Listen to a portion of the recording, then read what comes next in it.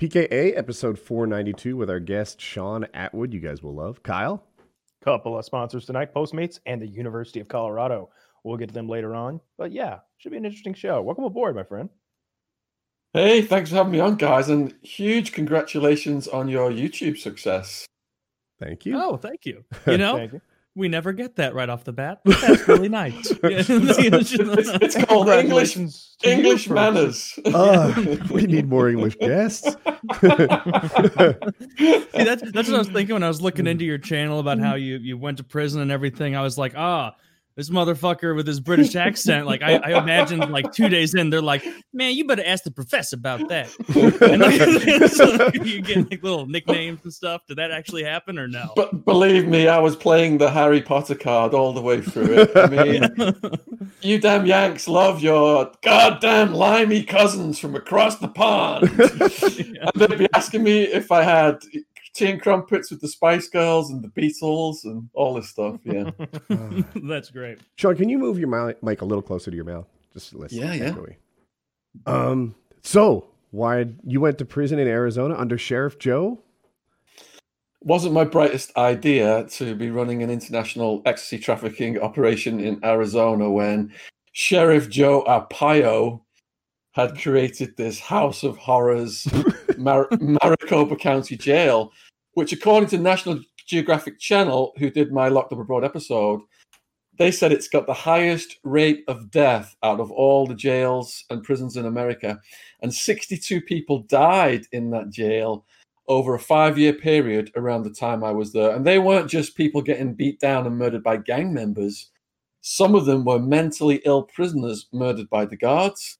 One guy, Brian Crenshaw, failed to produce his ID for the evening meal. Guards pulverized him, broke his neck. He went into a coma. He died over a month later from severe internal injuries. Another one, Scott Norberg, he came in. The guards started beating him, electrocuting him with tasers. A female guard tried to stop it. She said, "Stop beating him. His face has turned blue." They pushed her off. They kept beating him. The prisoner started yelling, "Why are you beating him? He's already dead." His face was blue. And they could not stop beating the corpse, even though it was like they were like a pack of wolves. They've just, like the amygdala takes over and they're just ferocious and they can't stop, animalistic. Did you say that this was like during a meal? Everybody's trying to eat their mac and cheese and there's a dead guy getting beat to shit. Yeah, you see all kinds of crazy stuff like that. People having, one woman, Deborah Brayard, she was a shoplifter on a short-term sentence. Her daughter was calling all morning long saying, "My mum needs her medication. She's a diabetic." Guards were like, "Tough shit." And she started to have seizures. She was pissing on herself, crapping on herself. And the guards were just walking right around her like as if nothing was happening. Jeez. Wow. So why do you think that is about the guards? Do you think that it's a career that attracts sadistic people in part, or that they get so jaded by and this is not, I've never been to, maximum security prison, but I did watch Silence of the Lambs where maybe they just caught one eye full of cum too much and then they just stopped caring. Clarice, tell me now. This is our sinister genius and cum throwing wing. This is Did you breastfeed your baby? Yeah. Made your nipples hard, didn't it? I would say a combination. You've got good and bad in every profession. I'm not knocking all guards. It does attract some sadistic types, and the energy in the environment is so pervasively negative. Even the guards who start out fish guards, fresh looks on their faces, trying to help people, within 6 months, their faces have turned to stone. It's the same for the prisons as well. As soon as I went in, all completely gang controlled. Heads are getting bashed against toilets, bodies getting thrown around. I've got a look of shock on my face. Prisoners are coming up to me saying, "You got to get that look of shock off your face or else you're going to get smashed next." So within 6 months, I've got dead eyes. And once I got released, even on my driver's license picture to this day, my face just looks completely immune to yeah. We're definitely going to circle back around to your drug enterprise days because those are fascinating. Mm-hmm. But I'm really interested in the hellhole that was your prison and how it became so much worse by accident. Correct me if I'm wrong here, but your bail was something like $750,000 initially, right? Initially, yeah. And your family all got together and raised, mortgaged a home, and a relative of yours who was a retired policeman came and spoke on your behalf at a bail hearing to try to get that reduced so that potentially you could get out and get back on the street again until you await trial, I suppose. And that backfired, right? The bail was doubled to $1.5 million cash only, and I was reallocated from medium security to maximum security. Now, I'd seen the cockroaches here and there, but I got to my cell in max security at about 2 a.m, and there's a bit of light slanting in from the day room. I notice it's only a 2-man cell. There's 2 bunks at the back of the wall. Go in, and I'm wondering why my cellmate's asleep on the top bunk. Because where I come from, people fight over the bottom bunk, thinking something's not quite right. Walking a little bit around in the cell, something drops off the ceiling and bounces off my shoulder. Like, what was that? Looking at the walls and the ceiling, there's like a swirl effect. And I'm thinking, all right, my eyes are playing tricks. So I put my face right up to the wall, and it's just absolutely covered in American cockroaches. Nothing like I'd ever seen before in my life. So I'm thinking, all right, how's he asleep up there? He's wrapped a sheet around him. So 8 at night is locked down, 10 lights out. The roaches know when the lights are about to go out. They start lining up in the cracks in the wall in this old building, doing this little movement with their antennae sticking out, like an army waiting to invade. So as soon as the lights go out, they just flood the room. You've got a choice: wrap the sheet around you, look like the mummy, leave a breathing hole. It does keep them off you. But this is the Sonoran Desert. It's almost 50 degrees UK temperature, 120 US temperature in the summer. And there's a vent at the back of the cell attached to what's called a swamp cooler. The only time that air was blowing was when the county health inspector walked through the building. And as soon as he left, it went back to the broken setting. And what I mean is we would ask the guards why it's working and just say, oh, it's broken. So wrap the sheet around me. And I've already got all these bleeding, skin infections, and bed sores from the heat. And when you wrap that sheet around you, you just start sweating so much, and you're itchy. Your skin has turned soggy because you're sweating every single day. You scratch yourself, clumps of your own skin detach under your nails. So in the end, I just throw the sheet off and let the cockroaches crawl on me. So you were just slowly decomposing every night. Yeah, rotting away. It looked like I spilt battery acid on my leg at one point. I had this just big infection on my leg. Because I'm sat on my arse a lot, I'm getting all these bed sores on my butt. And I put a tank order in, a medical request to see this doctor. And he tells me to drop my drawers and he's going to check my arse out. And then he just goes to grab my dick. And I pull back. I'm like, whoa, there's nothing wrong with my dick. Not yet. Sorry. I'm just seeing if you can get hard. I'm just seeing if you can get hard. I'm just seeing if you can come. I'm just seeing if you can come. Yes. When I got back to the medical waiting room, every other prisoner said he tried to grab their dicks as well. But back to the roach story. Yeah. So sheet around you, it is way too hot and itchy. So you just throw the sheet off, let them crawl on you. Now they don't bite. They tickle your feet, tickle your legs. I woke up so many nights from tickling my hands. I flinch now if someone tickles my hands.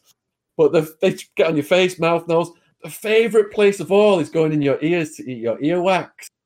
It's like honey to them. Oh. Literally, I had a little piece of towel and I washed my ear. I washed the earwax out of my ear one time with this little piece of towel and I hung it near the sink. And the cockroaches, they crawled on the little piece of towel and they were pulsing right on where the earwax was. Like, honey, this is our honey. Feed me. That's brilliant. The sacrificial towel. I had a neighbor. They knew where it came from. I had a neighbor who was asthmatic. Wakes up one morning, out of breath, grabs his inhaler, takes a blast, shoots a live cockroach inside himself. Starts freaking out, saying he can feel it moving around. He throws up his stomach contents, and somehow it's stuck inside him, and it won't even come out. Even in the daytime, there were so many Prisoners were doing cockroach races on the day room tables, gambling on who would be the winner. Now, over time, you've got to just harmonize with your environment. And I was living with the cockroaches in that maximum security Madison Street jail for about a year. So in the end, I'm just chilling with them, watching their habits. They communicate through these chemical smells. If you threaten them, then like these warrior ones come running under your door, like, what's up over here. Some of them have little pouches of babies. It looks like a section of a worm. And if they manage to get that under your bunk, and I would find them like attached to books and stuff, all the babies hatch and they go absolutely everywhere. Not the But babies. they will, yeah, all the little baby cockroaches, they're just all over the wall, just swirling and swirling, swirling. There was white ones. I don't know whether they were albinos or they were shedding their skin. People say they would survive a nuclear attack, and I agree. If you throw them in the toilet, they look like they're drowned. They're like this, but the little bastards are actually holding oxygen to themselves. And then I saw people just smash them and like completely flat. I'm reading my book. Look over an hour later, and the fingers reformed. it's just gone on to have a nice day. So yeah, there was no concern at all. Obviously, there was no concern. So the prison themselves were like, all right, it's fine for every single inmate to just live in a sea of cockroaches. And that's just the way they live. And I'm sure that also made everybody a little on edge. Sleep's not great. And so probably made it more violent, more shitty, just a circular, pattern there, right? Absolutely. The violence was non-stop. It's all racial gangs. So I'm white. I go in. Skinheads from the Aryan Brotherhood come up to me like, hey, we want a word with you. Get in that cell over there. You can't say no to these guys. They're just going to smash your head into the wall. So I go into the cell. They close the door behind me, so it's almost closed. Biggest one gets in my face. He's like, what are your charges?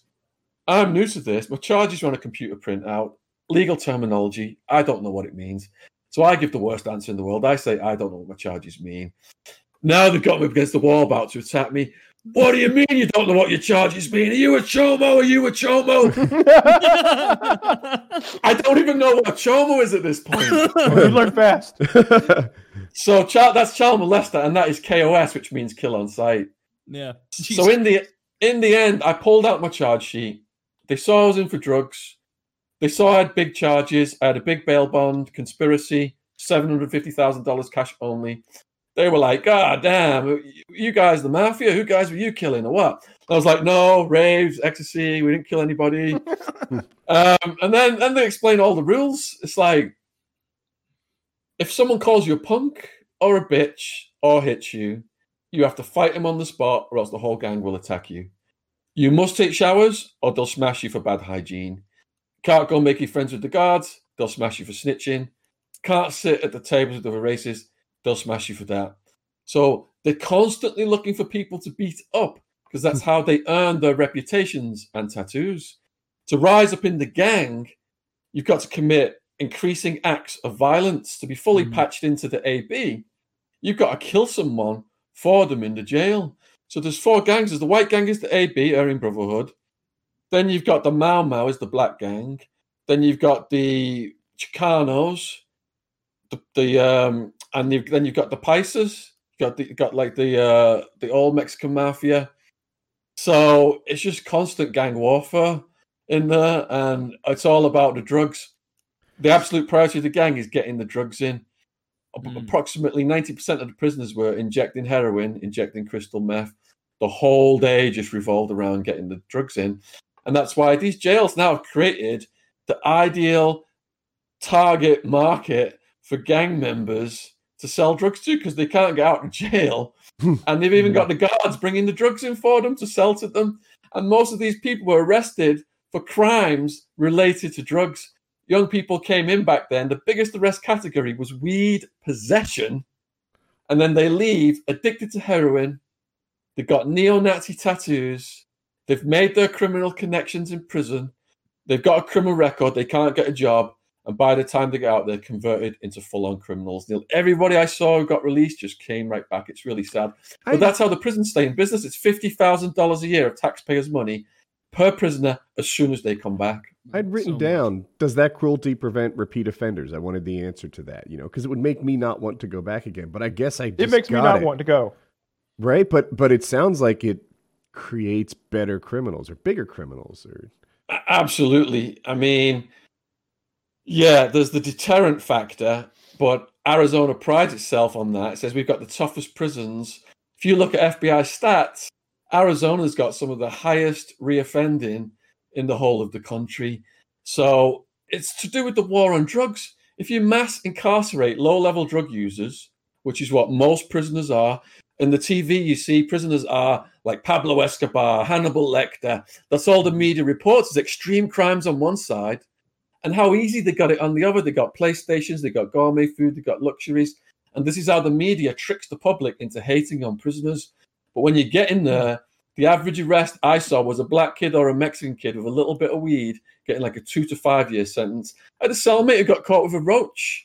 He got a 18-month sentence. I was there when a Vietnam vet got sentenced.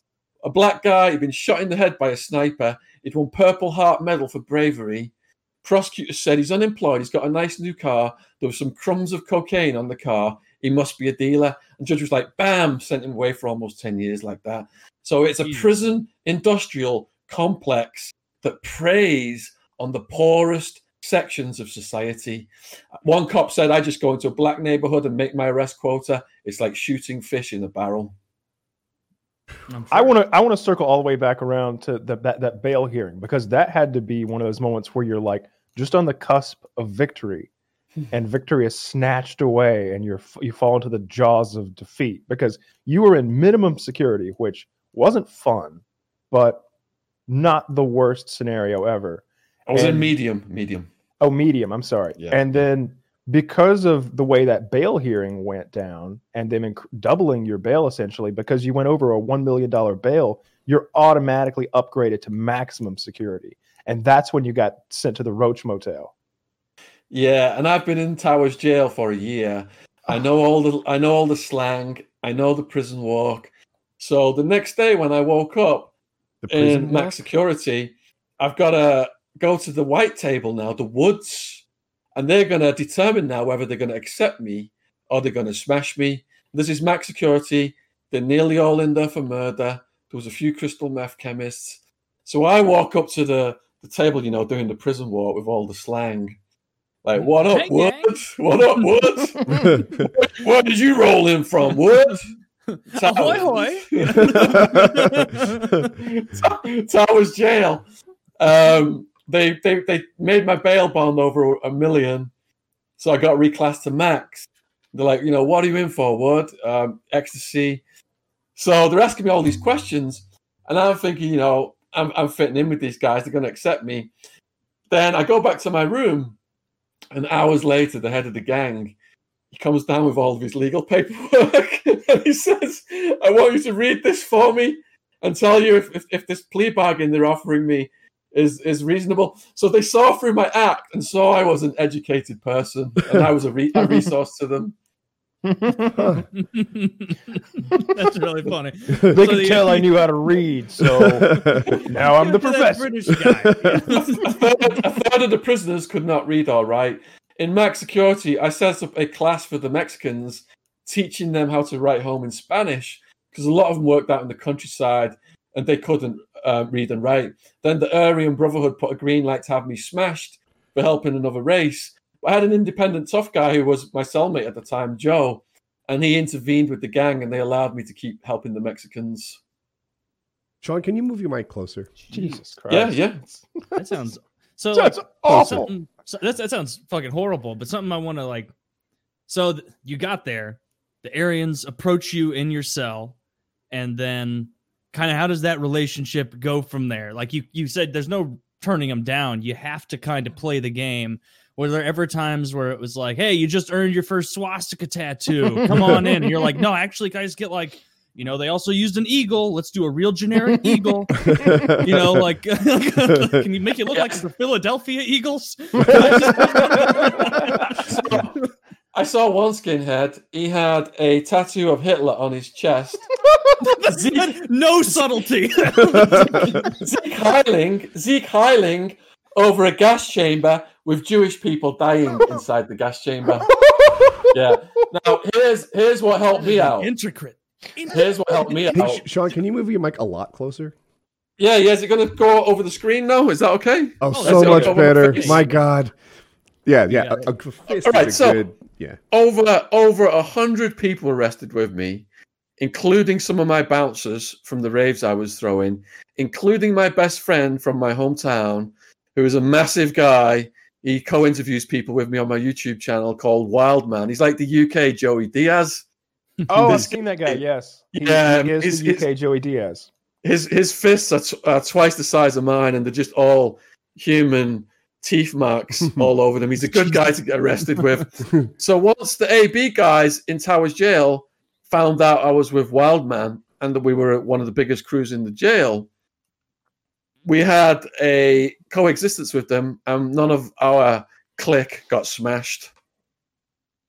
Jesus Christ. In that first year, that was when we were all together. I think what was your relation to the guy with the Hitler tattoo? Was he just like, oh no, that's Alan? I think there's some other guy who's like, even Alan goes a little far for us. I mean, Hitler chose a perfectly fine signet for us to use, and he goes for the whole portrait thing. None of us are on board with that. Don't think we're all like. Let's put it this way: when the head of the Whites got moved out of our building, and there was a white boy meeting, and we had to vote on the new head of the Whites, I didn't vote for that skinhead. I vote for Marco, who was out of the Italian Mafia. The Italian Mafia took over from the Aryan Brotherhood in that pod, and it was the best we ever had it. Like, these guys were running the show. Outside the jail at night, when we were all locked down, when we were all supposed to be asleep, Marco was outside the jail with the guards, smoking and giving them orders. Whenever we got raided, he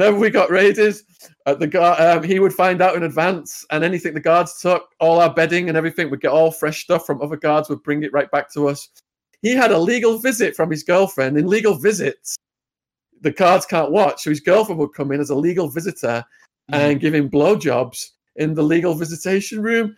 Nice. And there was like the least violence ever under Marco's rule. I wrote a whole chapter about it in Hard Time, and it was the best of the time in Towers Jail was when the Italian Mafia were running the show. But the good times never last. the like meshing between the Italians and the Aryans, what was that like? An alliance because they're both white, or like their own interests? Like, I'm sure they had their own drug interests and stuff, right? There was an uneasy coexistence that culminated into a full-scale semi-riot at one point, and which ended up with us all getting moved. So the Italians, you know, when people have got it good like that and they're running things, other people get jealous because people have got nothing in prison. Mm-hmm. So the Woods were getting jealous of, you know, how smoothly they were running things and all the perks they were getting. And they were always scheming, and they always had the greater numbers. We had more numbers temporarily, but in the end, Marco got moved. He got sentenced. His next in line took over. He was a Golden Gloves boxer, and he had a lot of fights in a row, and he always won. And then he fought a Rule 11 inmate called Buster Beats. Now, that means a mentally ill person, Rule 11. There was this foul meal that nobody would eat called Red Death, and this guy would just put it in plastic bags and eat it all day long. And he was my cellmate briefly as well. He like took the legs off crickets and mosquitoes and beat them with little rolled up pieces of toilet paper. I didn't know where I was going. And there was some sort of a Pickle Rick type scenario, but he would just pull the legs off until it's a torso, and then he would beat them with a rolled up. Yeah, and say, "Good mosquito, you're not going to leave me now." Things like this. Oh shit! He had this rap called "Dead Body Hose" about having sex with the corpses of Britney Spears and Christina Aguilera and all this stuff, and the prisoners would always make him do it. But anyway, the Golden Gloves boxer, Nick, he ended up in a fight with Buster Beats. Buster Beats, these Rule 11 guys, they've got this crazy strength. He kept like, Marco, the Golden Gloves guy, Nick, just kept beating the shit out of Buster Beats, and he'd say like, I give up. He'd go to leave the cell. Buster Beats would like jump back up, bounce off the wall like Spider-Man, jump on Nick's back. And this went on for about 20 minutes, 30 minutes, and Nick's like just punch. He's got him up against the wall, just punch. I think he's gonna kill this guy. And Nick, his hand, he broke his knuckle. His hand swelled up like the size of a grapefruit. Pieces of teeth of both of them had come off. And after that, Nick said, "Look, I'm sick of being the head of the Whites." He was sick of fighting all the time. And he was disillusioned from being a retarded man. He was like, I don't even know what this is all about anymore. The sad thing was, my people on the outside and Nick's people on the outside, we were trying to help him. We were trying to locate his step parents to try and get him some assistance. So, they want him back. He starts a different gang, and he's like, "I know you're not a chomo, but are you a chromo?" And then they start gathering up his own Rule 11 gang. So I assume that Buster was not invited to any of the gangs. They're like, "I know you're white, Buster, but you can't." No, he was Chicano. He was Chicano. Oh, Chicano. Okay. Yeah. Oh my God, that sounds kind of funny. As awful as all of this sounds, I think the worst thing I heard you talk about, the roaches sound horrific, and like I think the roaches would severely damage my mental health over the course of days and weeks and months. But the spider situation, could you speak on that a little bit? So you would just wake up with pinpricks on your skin. It would get you in the night because it would come out looking for food. You rolled around in your sleep and you touch it. Then in the following days, the pus would start to come out and the skin would like melt away and the venom would eat into your flesh down to the bone on some occasions and cause what's called a volcano lesion. Now, we'd take these guys to the guards and the guards would always say the same thing in the early stages, at least. It's the policy of the jail not to treat insect bites. You put yourself in here, you deal with it. So this Chicano gang member who was facing like hundreds of years, he'd been in a drive-by shooting. He shot a bunch of teenagers. He was a teenager when this had happened. And one bullet had gone through a girl and come out and blew her nipple off. And it was headline news every night whether these people in critical injury were going to die because he was going to get the death penalty then.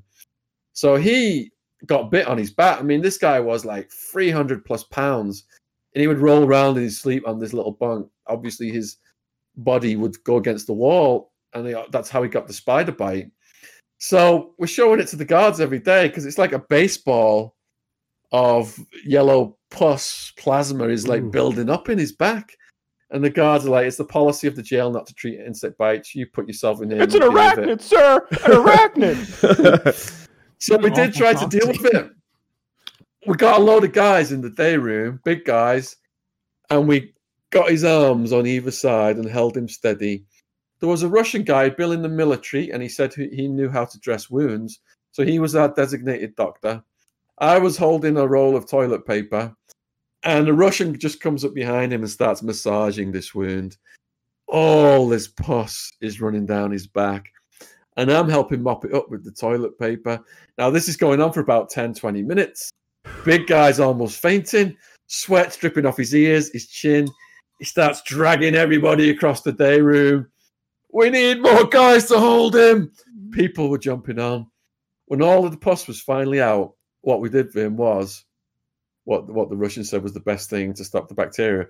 Put salt on the wound to stop the bacteria. A little lemon juice, maybe. Now, when I got moved over to Max Security, I started a little competition called Sufferer of the Week. Whoever had it the worst, the prisoners who had commissary would put in like a Snickers bar or some peanut butter. And whoever had it worst that week would win. So there was one guy, he got bitten on his thumb by the spider. So every day he's showing it to the guards, and the guards are like, tough shit, you got nothing coming. And in the beginning, it was just the pus coming out. It was red. Then it went purple. Then it went blue. Then mold started to grow on it, and it turned black. And they finally took him to see a doctor, and they had to cut it off before it like impacted his whole body. And of course, we awarded him Sufferer of the Week, and he says it was worth losing his fun for just to get the extra food. Jeez. But he got So a you had, Snickers like, a bar, nice little- so it was kind of a win. Yeah. Yeah. Yeah. Could someone help me unwrap it though, for real? Yeah. It's kind of like maximum security prison meets free parking from Monopoly. Like you get a little That's bit that's the Play the brown. system. That's the brown recluse spider that does that, and I've never seen one. I think that's kind of part of their MO is that you don't see them very often. They're very small spiders. The worst story I heard is about the guy who sat on a toilet seat and there was one under the rim and it bit him on the head of his dick, and his dick rotted off because he was embarrassed to go to a doctor and say, "Look at my penis, it's been bitten by something." He just thought, it'll get better. But those bites really don't get better. They get much, much worse before they get any better. I tell the doctor immediately. Well, Every time you get bit in the penis? Every single time. These stories so far are mild compared to my dick, balls, and gang rape and beheading stories. Yes, and I got all that written down. So this is all that written down to address. So like you mentioned it and we moved past it real quickly, but I was curious. So you said, and it was on one of your videos, what do you do if some powerful guy, the Hitler, portrait guy, green lights you to get your shit pushed in and beat the fuck up? If that gets greenlit, is there any way to go to that guy and be like, "Hey, I'm so sorry, let me give you some Snickers," or is it like, no, once that's okayed, you're fucked. He can't go back on it or he'll look weak or complacent? Like, how's that pan out? Prison rape is so common, there's a rape class now that you have to attend under PREA, Prison Rape Elimination Act. Yep. It's mandatory. A rape class. Did you learn anything? Are you better at raping now than before? Prisoners are joking on the way to the rape class. I went to the rape class myself. It's So you watch a video, and there's some guys in the day room, some predators. The young prisoners coming in are hungry. If they take food, they're in debt. And once they got you in debt, they got you. They say, "Look, you got to pay this debt or else we're going to kill you." "Well, I got no money." "Well, you're going to go in that cell over there, do whatever he says, and that will pay your debt off." And if you are weak-minded enough to do that, there's no turning back. That's called getting turned out, becoming a prison punk. They rent you out as a prison prostitute, and you're ruined. At the lowest level in the prison is punks, snitches, and chomos. So the conclusion of the rape class was, to stop rape, you have to report it. If you report anything, you're a snitch. So after we went to the rape class, a young mentally ill prisoner was gang raped, and nobody reported a single thing. Oh no! Yeah. Like he gets raped in the rape class after the class, right after, yeah. Oh, so that was just like an FU to the guards. Now, the story of Zena, who was a transgender prisoner, 6.5 foot, charismatic transgender prisoner. She seemed happy living with her boyfriend when I met her in prison, who was protecting her. But decades before, when she first came in, she was big, weightlifting, clicked up with the Aryan Brotherhood gang as a debt collector. It's blood in, blood out. These gangs use people up and they brutalize them. So I asked Zena what happened. She said the first time was a gang rape. They beat me until I was unconscious, raped me while I was unconscious, and shoved things inside my body. I said, "Well, what did they shove inside your body?" "A broomstick." I said, "Well, how did you know they were raping you if you were unconscious?" She said, "When I went to the toilet afterwards, I could tell by what came out." I said, "Well, what did you do after being raped?" "I sat in my cell waiting for the scars to go. I got moved to another yard, but the same thing happened. They beat me up, raped me, used me as a sex toy, a prostitute, a punk. There's no recourse, no one to talk to. You can't go to the guards. They'll throw you in a dungeon for months or years and say it's for your own protection. You can do absolutely nothing other than kill the perpetrators. The victim is labeled a rat, a punk, and considered less than human." I said, "Did you think about killing the people who did this?" "Yes, I did. I also thought about killing myself, and I still do sometimes." And then Zena started crying. She couldn't answer any more questions. But she came back because we were writing a blog to raise awareness of prison rape. And when she came back, I said, "Does this mostly happen to youngsters?" "Yes, it does. But it can happen to anyone. Big, bad dudes, skinny, ugly. people who aren't street smart, who don't understand the mentality of ghetto life, they get picked on the most. I said, well, how did you stop it? I took the abuse for as long as I could and I started fighting. I won most of the fights. When I stood up and told them I didn't care about living or dying, it stopped. You've got to be ruthless. Now, that is understatement. Xena hadn't told me the truth as to how she stopped this gang raping business because she didn't want to risk getting in trouble for what she'd done. Xena was studying anatomy, and the next 2 times the gang members came to rape Xena, the first member of the gang to put his hand on Xena, Xena plucked his eyeball out. So it was, Holy shit! So it was dangling from the optic nerve. And that's what I thought when I first heard that story. Holy shit, is that even possible? So I had a workout partner called Iron Man in prison, and he told me to join a dojo. He told me to join a dojo when I got out. So I did karate for almost 10 years. And they teach us in karate, it's called bird beak strike. You just go bam into the eyeball like that, and it comes out on the optic nerve. Now, Xena did that twice, 2 separate occasions. That's what I'm laughing at, by the way. They came back to rape her again, and she did it again. So what's so funny is that she plucked an eye out, and they still came back. Yeah. So they classified her as extremely dangerous because that eyeball, when you put it back in, it just doesn't go back in snugly and behave normally. The fluid coating the brain can leak through the socket, and you can die. You can be blinded. You know, it can really mess your visual apparatus up. I'm confused. So Xena was a woman, and men were raping her. Why were they together? I missed something. She's okay. So Xena was a trans prisoner, 6.5 foot. Oh. When she first came in, decades before she'd met me, she was big and weightlifting, and she was a debt collector for the Aryan Brotherhood. Now, when I met her, she was tall, skinny. She was making melting plastic and making sex toys. She had her own beaded G-string. And she's cool. What she did was they tried to get estrogen smuggled in, and they tried to stop the other chemicals. So Xena wakes up one morning, grabs a felt tip pen, draws lines on her scrotum, drinks a cup of coffee, and without any painkiller at all, she's got the razor blade and she cuts the scrotum open. Now, the testicles are on branches called the vas deferens. So she goes into one side of the scrotum, cuts through the spermatic cord and the gristle, and she manages to cut one side off. Now, the other side must have known what was about to happen because it hid, it retracted.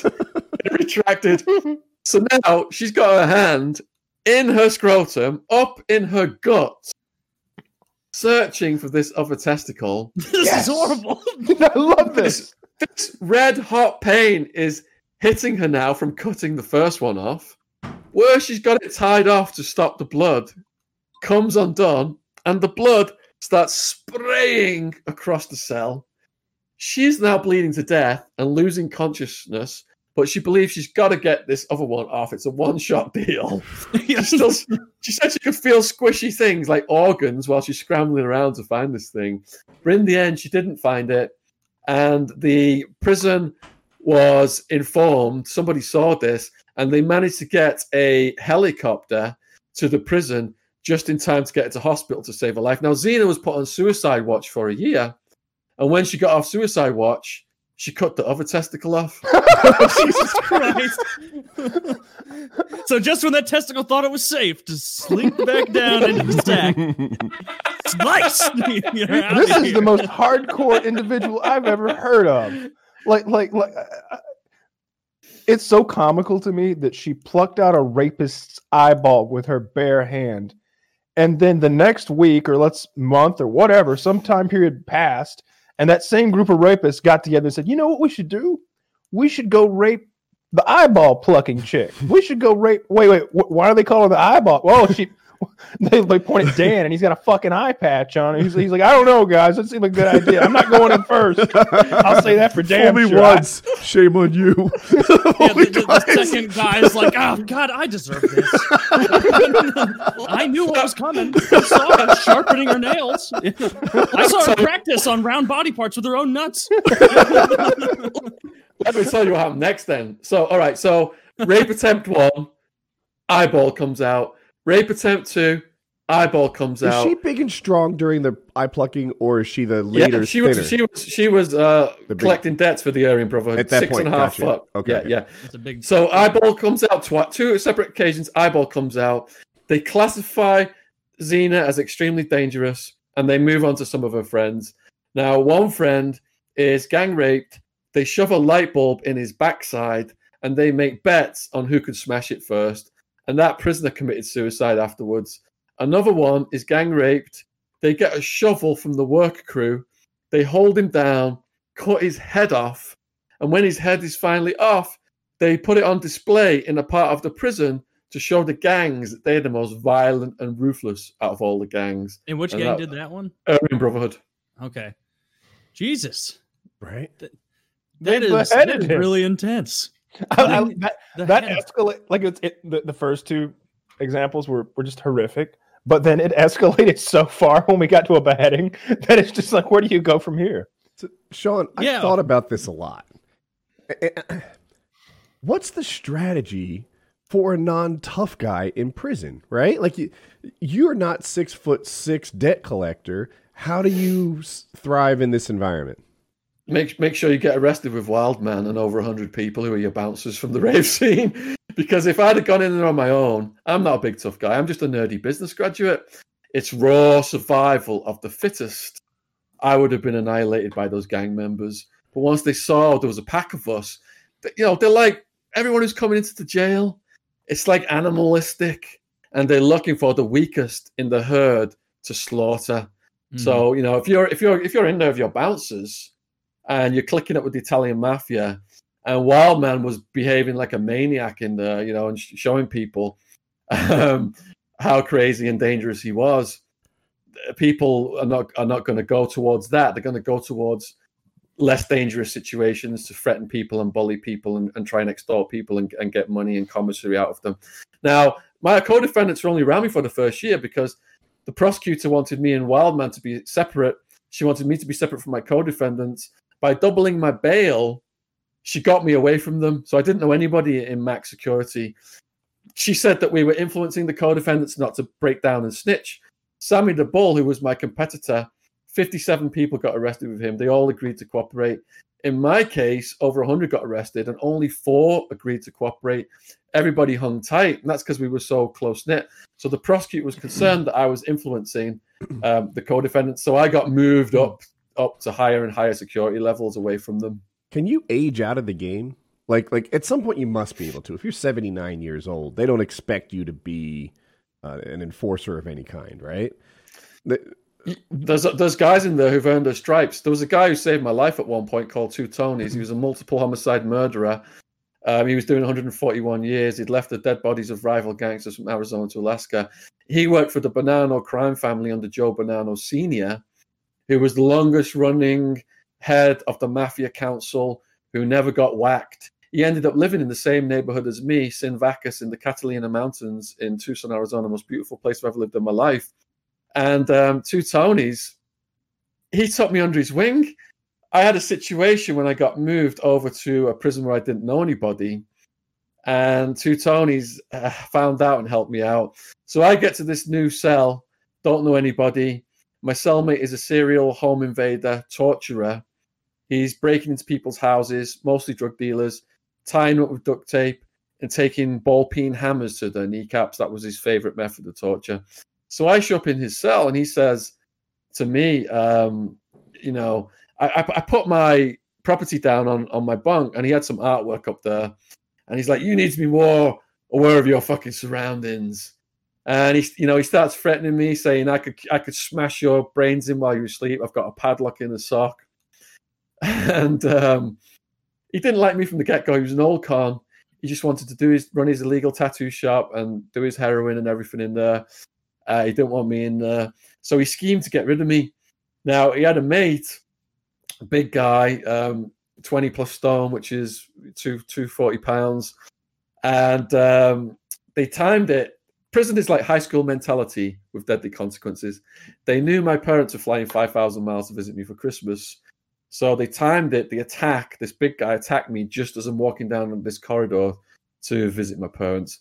So he sneaks up behind me, he's like, bam, bam, chicken shit move, didn't get in my face, comes up behind me, kidney punching. And, you know, I'm not skilled in the arts of fighting at that point. So I turn around, start throwing some kicks and punches. You got no choice. The prisoners are looking at you. If you don't hit back, you're a punk. Everyone's got to prey on you. I'm throwing some kicks and punches, and I end up getting beat down on the floor. Didn't work out well for me. Fortunately, a staff member came, and it ended. My mom sees me at visitation. I'm all injured. She asks what's wrong. I can't say, you know. She's already had a nervous breakdown on my situation. I did manage to get moved out of that cell. And my new cellmate, Long Island, he come from a prison where his neighbor said to him, look, I did business with this guy on the streets called English Sean. He's a good dude. If you run into him, look out for him. Now, bear in mind, there's 60,000 people in the Arizona Department of Corrections at that time. So it's weird how people came out of the blue to help me. People came out of the blue to harm me. So Long Island goes, look, I've got a friend, Two Tonys. You want to play a game of chess with him? He knew if Two Tonys liked me, he would take me under his wing. He didn't tell me that. He was a bit more slick. I said, yeah, you know, fine. What's he in for? Oh, he's old school mafia, multiple homicide murder, 141 years. I'm like, whoa, hold on a minute. You want me to play chess against this guy? If I win, I might be next on his list. You know, he just goes and gets him, and he comes down the stairs like Uncle Junior. He's already served 20. He's already served 20 plus years. I'm stood in the day room over the chessboard, nervous, sweating. He sees that. He puts me at ease in a fake British accent. He's like, "Have you have bloody tea and crumpets with the Beatles?" And you know, joking around, clowning around. I beat him at chess, and at the end of the game, he says, "Look, how come you beat me so fast?" I said, "You kept speaking your mind all through the game. You wouldn't show someone your hand in a game of cards, would you?" And he slaps his head. He goes, "Oh, me and my big mouth." I didn't know it. He was testing me. He said, "Look, Sean, to stay alive on the road of life, I've had to become a quick judge of character. I like you. I think you're an honest guy. Would you be willing to write my life story?" I said, "Yeah, I would be honored." So I wasn't supposed to be going in his cell, but he had prisoners outside watching for guards. For months on end, I'm going in his cell. He's telling me his life story. Absolutely fascinating stuff. So the lieutenant in the Bonanno crime family who Two Tonys came up under was Charlie Bats Battaglia, who'd whacked people from coast to coast, got away with it, and was an expert in getting rid of the bodies. So Two Tonys is telling me all these techniques about disposing of corpses. For example, you get a hole dug really deep, get the corpse in there, put some dirt over it, and then put a dead animal, you know, a few feet above it. So if the cadaver dogs come out, they hit on the animal and then they stop digging. But the way the Bonanno crime family solved that was they had double-decker coffins. So they'd have a genuine person whose funeral it was, someone they'd whacked would also go in the double-decker coffin, and they'd either get buried or that's how they got rid of the corpses. So yeah, I wrote Two Tonys' book. It's called The Mafia Philosopher, Two Tonys, but sadly he died in 2010 from his liver cancer from his own drug taking. As a lot of people do in prison, because hepatitis C is just absolutely rife. A lot of the guys are sharing dirty needles and stuff like that. So Two Tonys, there was a situation with a shot caller whereby I'd written about prisoners were buying items from the inmate store and they were making their own syringes out of these items. And I put that online, and then the shot caller said, you know, that's tantamount just to putting our secrets out there. Put out a green light to have me smashed or killed. And like for 2 or 3 days, the whole yard was in uproar because the fellas were liking me. I was doing this blog called John's Jail Journal. My writing was got online.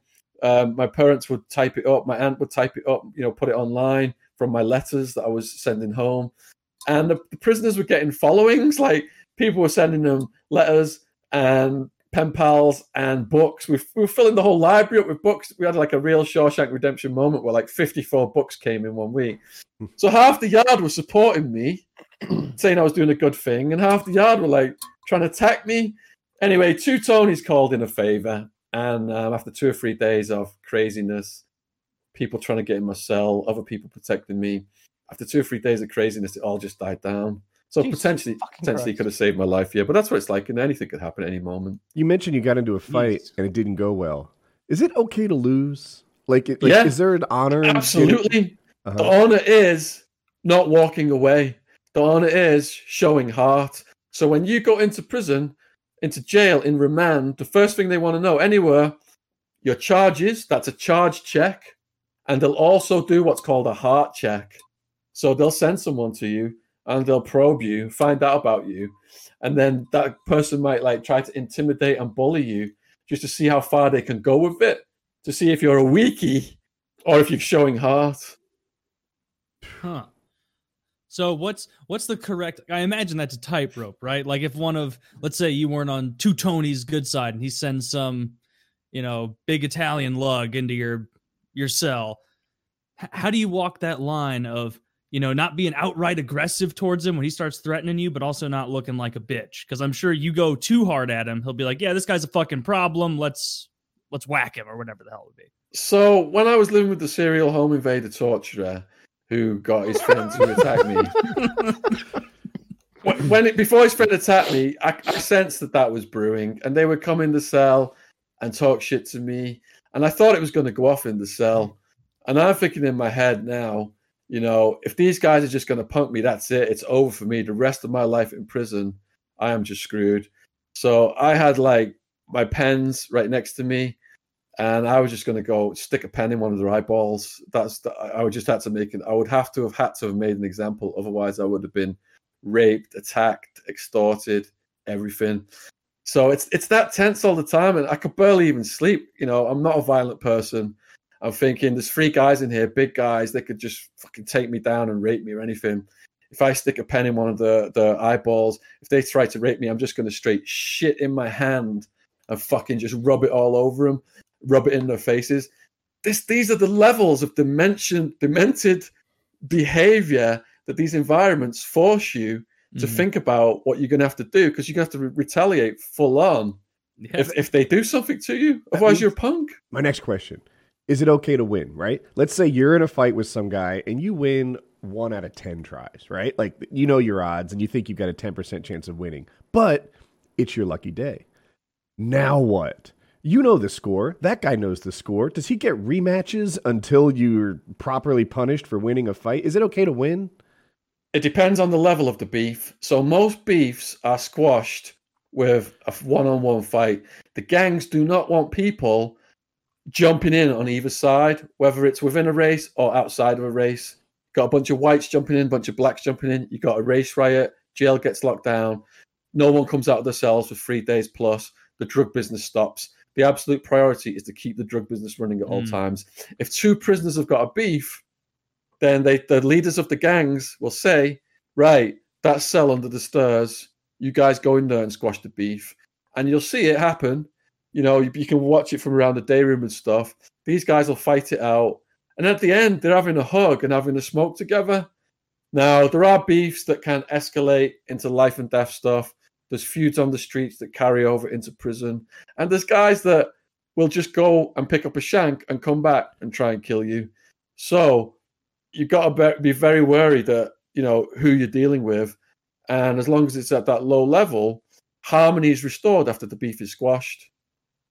When they take 2 people in the cell under the stairs and say, work it out, do they ever talk it out? Like, I didn't say Chomo, I said Chromo. I thought you had Down syndrome. And they all laugh it off and move on. Do they ever talk it out?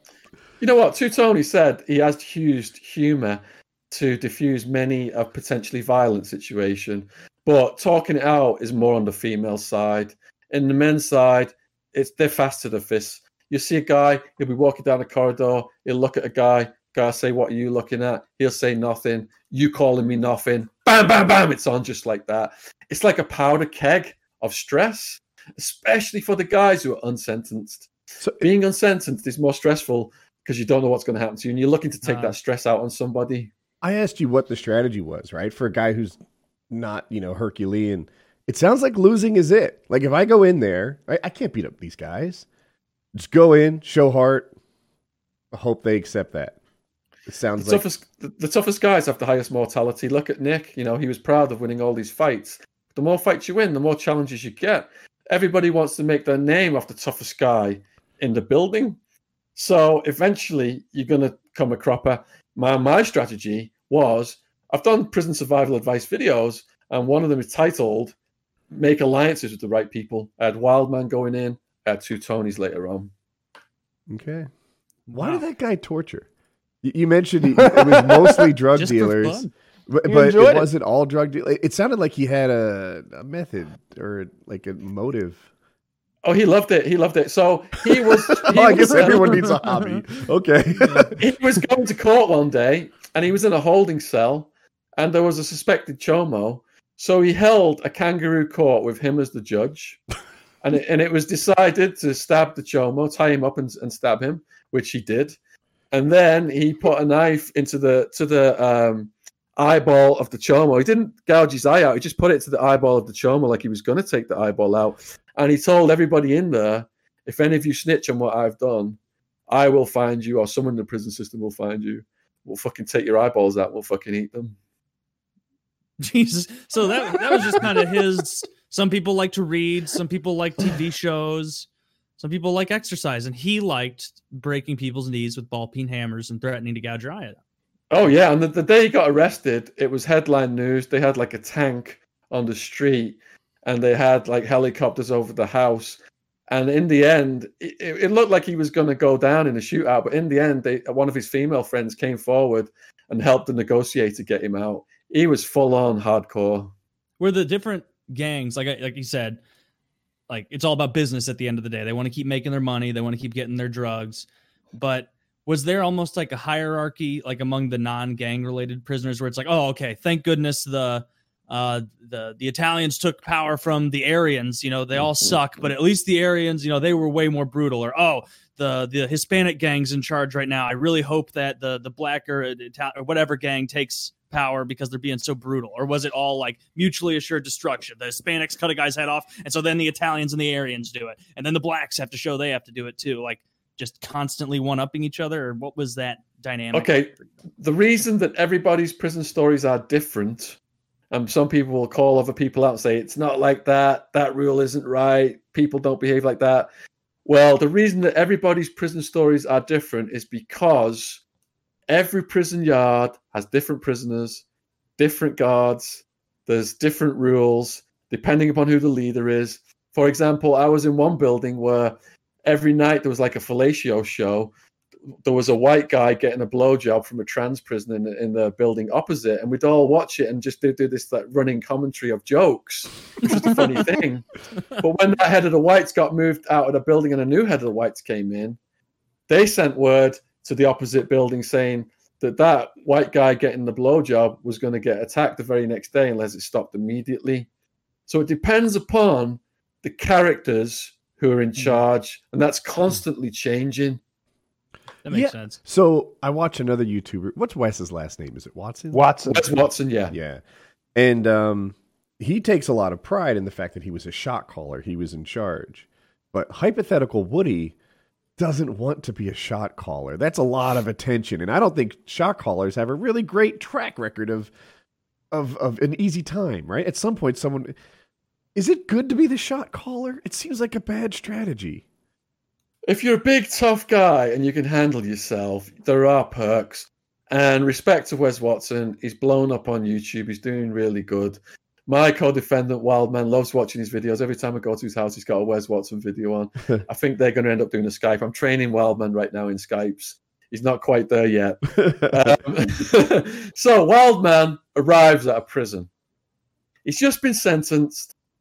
And they come up to him and they say, "What are your charges?" And he says, "I've had a long day. I'm going to sleep." And they're saying, "No, you don't understand who we are. You need to tell us what your charges are." So he knocks the guy out and he goes to sleep.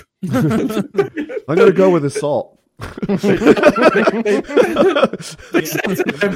say to him, "You shouldn't have done that. We're going to find out who you are." And Wildman's like, "Okay, find out who I am." As he sleep, and he wakes up, and they come back and they say to him, "We know who you are now. Do you want the guy's job who you knocked out?" we need you to apologize to him, but we're going to give you his job. And Wildman, he's done lots of videos on my channel. There's a Wildman playlist about him running the building. He's got to keep the whites, the youngsters, under control. and he's running like he's making hooch, he's controlling the gambling, and there are a lot of perks in prison to doing that stuff if Hooch you've is got no alcohol, money right? whatsoever. Everybody's got to get the hustle on one way or another. So Wes Watson, if that was his hustle, so be it. Wow. Well, I mean, at least Jesus. there's a lot of upward mobility for careers. Beats the shit out of that guy, and it's like, you know what? Wait, was there like an offer of pay, or like, hey, we'll give you drugs to do? I assume like most of the payment was like you get your heroin or you get your coke or whatever. If Wildman is manufacturing hooch, Mhm. he gets to keep a percentage of the hooch. If he's running the gambling tables, he gets to keep a percentage of the take. Now, what if your charges aren't that good, right? Like, you're not a chomo, but you're maybe like a big time tax evader. Do they like give you an extra hard like tax evasion? You're kind of pussy prisoner. Like, how do they judge you on that? They're probably going to go to Club Fed. So the federal system has got more money because it's backed by the US federal government. Now, there are some crazy federal prisons, but there's also the Club Feds, the luxury ones where the politicians go to and stuff like that. The state systems have got no money, and they're the dregs, and it's just like they just treat you like you're absolute shit in there. And I spent a very short amount of time in a federal prison. Not one eyeball was plucked while I was there. Not a single one. Not a single one. You said the I states don't know what I have would no do money. for advice. Oh, go ahead. Is it that the states have no money, or that a chunk of that goes towards profit? the states don't spend hardly anything compared to the feds on the prison conditions. They probably just pocket it. That's what they do. I mean, they have huge budgets. Arizona's got a massive budget for prisons. I think education is like 20th and prisons is like third on the list. So someone's taking that money somewhere along the way. But by warehousing prisoners, feeding them food that you can barely eat, and having 2 guards watching a couple hundred prisoners, that's how they maximize the profits. And that's why there are escapes. In Arizona, they were so cheap, they hadn't fixed the alarm. It had gone off falsely like 200 times approximately in 1 month. So when some prisoners did escape, the guards were like, all right, it's just going off again falsely. And those prisoners went on a murder spree, and people can look that up. It's online about the Arizona prison escape, alarm going off, guards ignored it, and prisoners, people got killed. Wow. So just curious, in pop culture, whether it's movies, TV shows, I'm sure they get prison, all bits of it wrong all the time. But is there a show or something out there that you watched about prison? You're like, holy shit, this one feels way more real than the rest. Or none of them are hitting the mark. So there are some silly ones, but there are some good ones as well. None of them are 100%.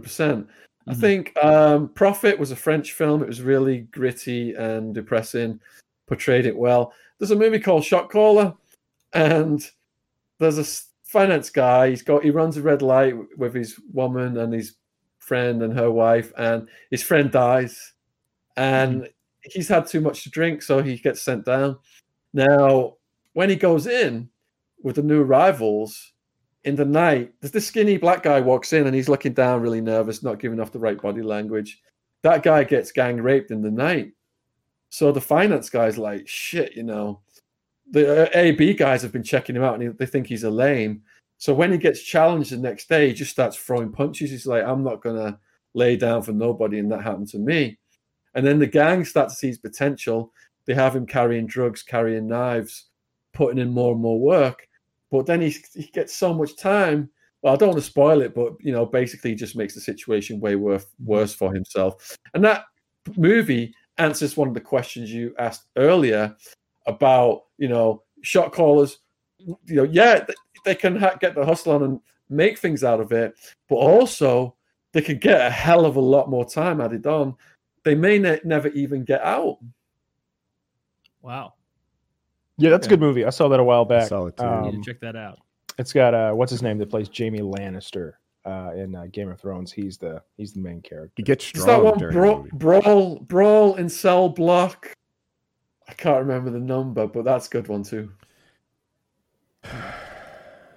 So we haven't even touched on your drug empire. We skipped straight to we skipped straight to the horrific part of the consequences. But there had to be years and years of fun, How did you started out? You came to the U.S. And you ended up being a stockbroker, right? Like that was your legit job. and you were doing really well at that, like hundreds of thousands of dollars a year, correct? Of legitimate money.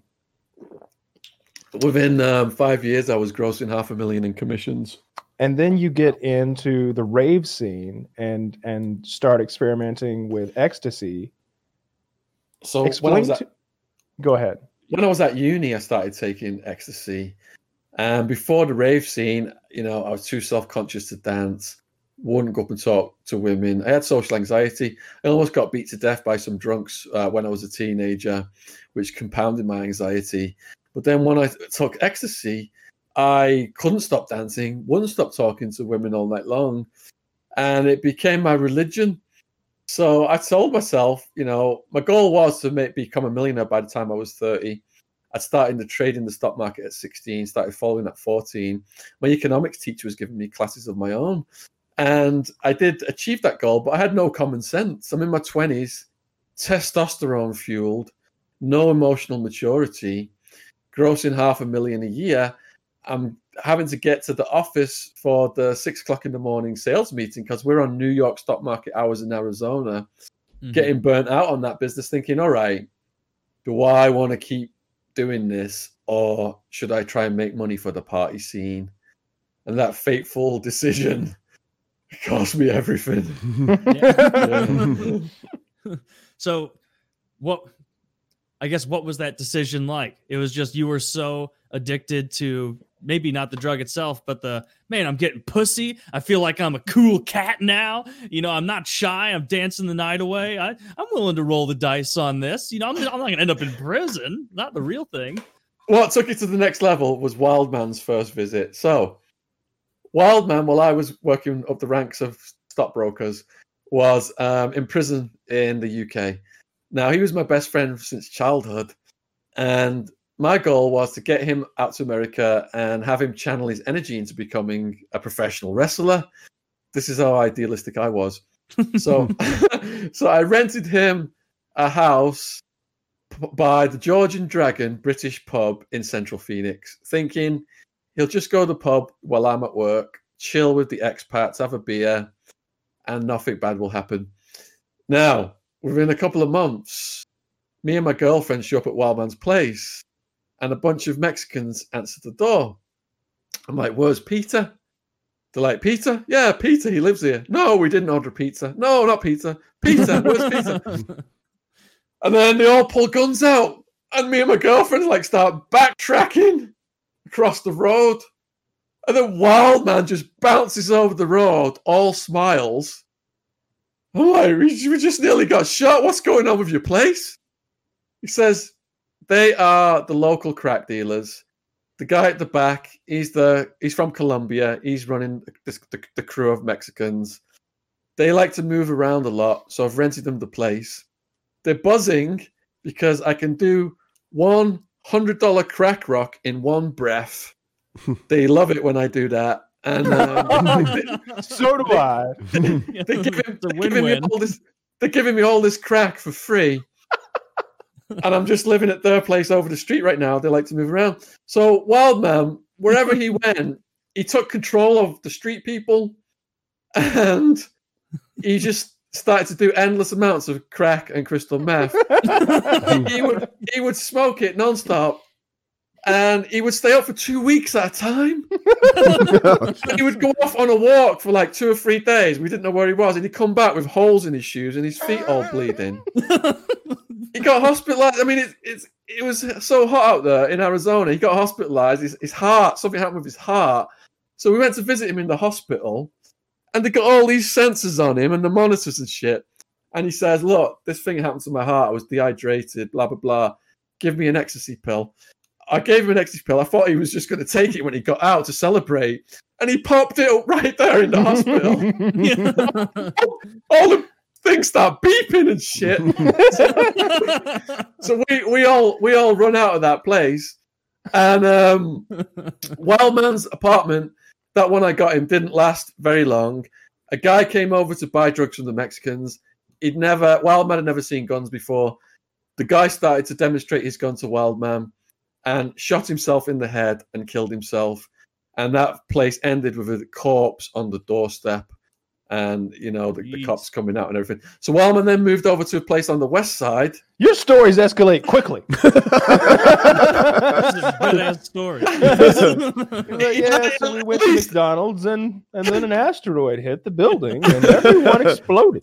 At least Wildman lasted a few months at that first place. He only lasts a few days at the next. So he moves in with 2 women and a bouncer from a club on Van Buren. This guy's a steroid head, disco dancing cowboy with permed hair, claiming he's a member of the Gangster Disciples. And it was the girls who had Wildman move in over there because they were behind on the rent. So I cut a check to the office. Wildman moves in. But I knew Gangster Disciple guy was going to be a problem. So within days, I get a call from the office saying that Wildman's roommate has been attacked by Wildman and he needs to move out. He's getting evicted. I said, well, how do you know Wildman's roommate has been attacked? I mean, what proof do you have of this? And she said that the Gangster Disciple dude was seen fleeing from the apartment in the middle of the night by the neighbors with plasterboard dust all over his head and face. And there were multiple holes in the walls. He didn't put his head through the wall. Fortunately, he did this so fast, I was able to stop the check. They hadn't even cashed the check. So the girls that he was living with said, look, we know another apartment that's behind on the rent over in Tempe, Arizona. And this now Let's roll was the dice for beginning. this guy again. This now was the beginning of the criminal enterprise. So he moves over to Tempe, Arizona. This is party town now, and we're partying there every weekend, and we're getting like up to 50 to 100 pills from the local dealers. That's all we could get. I'm just showing off, My ego's as big as the Grand Canyon, making more money than I've got common sense. I'm in my 20s, giving pills away for free. When you give drugs away for free, you attract a lot of friends. So now I'm starting to see the business potential of it. So Acid Joey, he's dead now. Most of my male friends from back then are dead now. He was found dead in his swimming pool with his clothes on. God rest his soul. So Acid Joey, he was our supplier back then, local supplier. And he found out that the local middleman was getting the pills out of LA. So I set a deal up to go out to buy 1,000 pills. Now, 2 carloads of us went out there. I've got me and Wildman in one car. I've got another huge guy called Seth. He's also dead now. And Acid Joey in that car. And we drive out there. I've got, the money to buy 1,000 pills, 10 plus K, whatever it was. But we're waiting for hours outside this guy's house in West Hollywood. Mm-hmm. And the tension's rising. Wildman's like, when he shows up, I'm just going to go in and take his fucking pills. He's kept us waiting for so long. I'm like, well, the drug deal is rapidly turning into a robbery. Okay.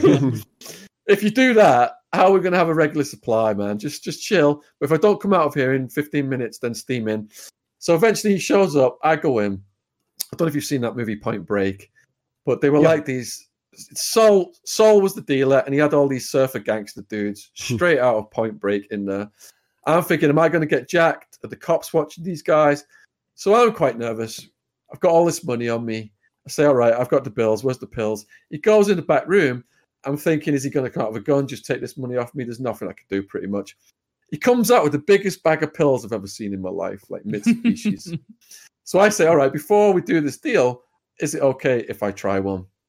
He goes, yeah, sure. So he gives me a pill and I put it in my mouth. He goes, do you want a drink with that? A chaser? I said, no, I'm just going to chew it to see what it tastes like. Because over the years, I'd learned what a good pill tastes like. A good pill should be 100, 125 milligrams of MDMA and clay. So I'm chewing this pill. He's looking at me like I'm crazy because I'm just chewing a raw pill. And it tasted like the real thing.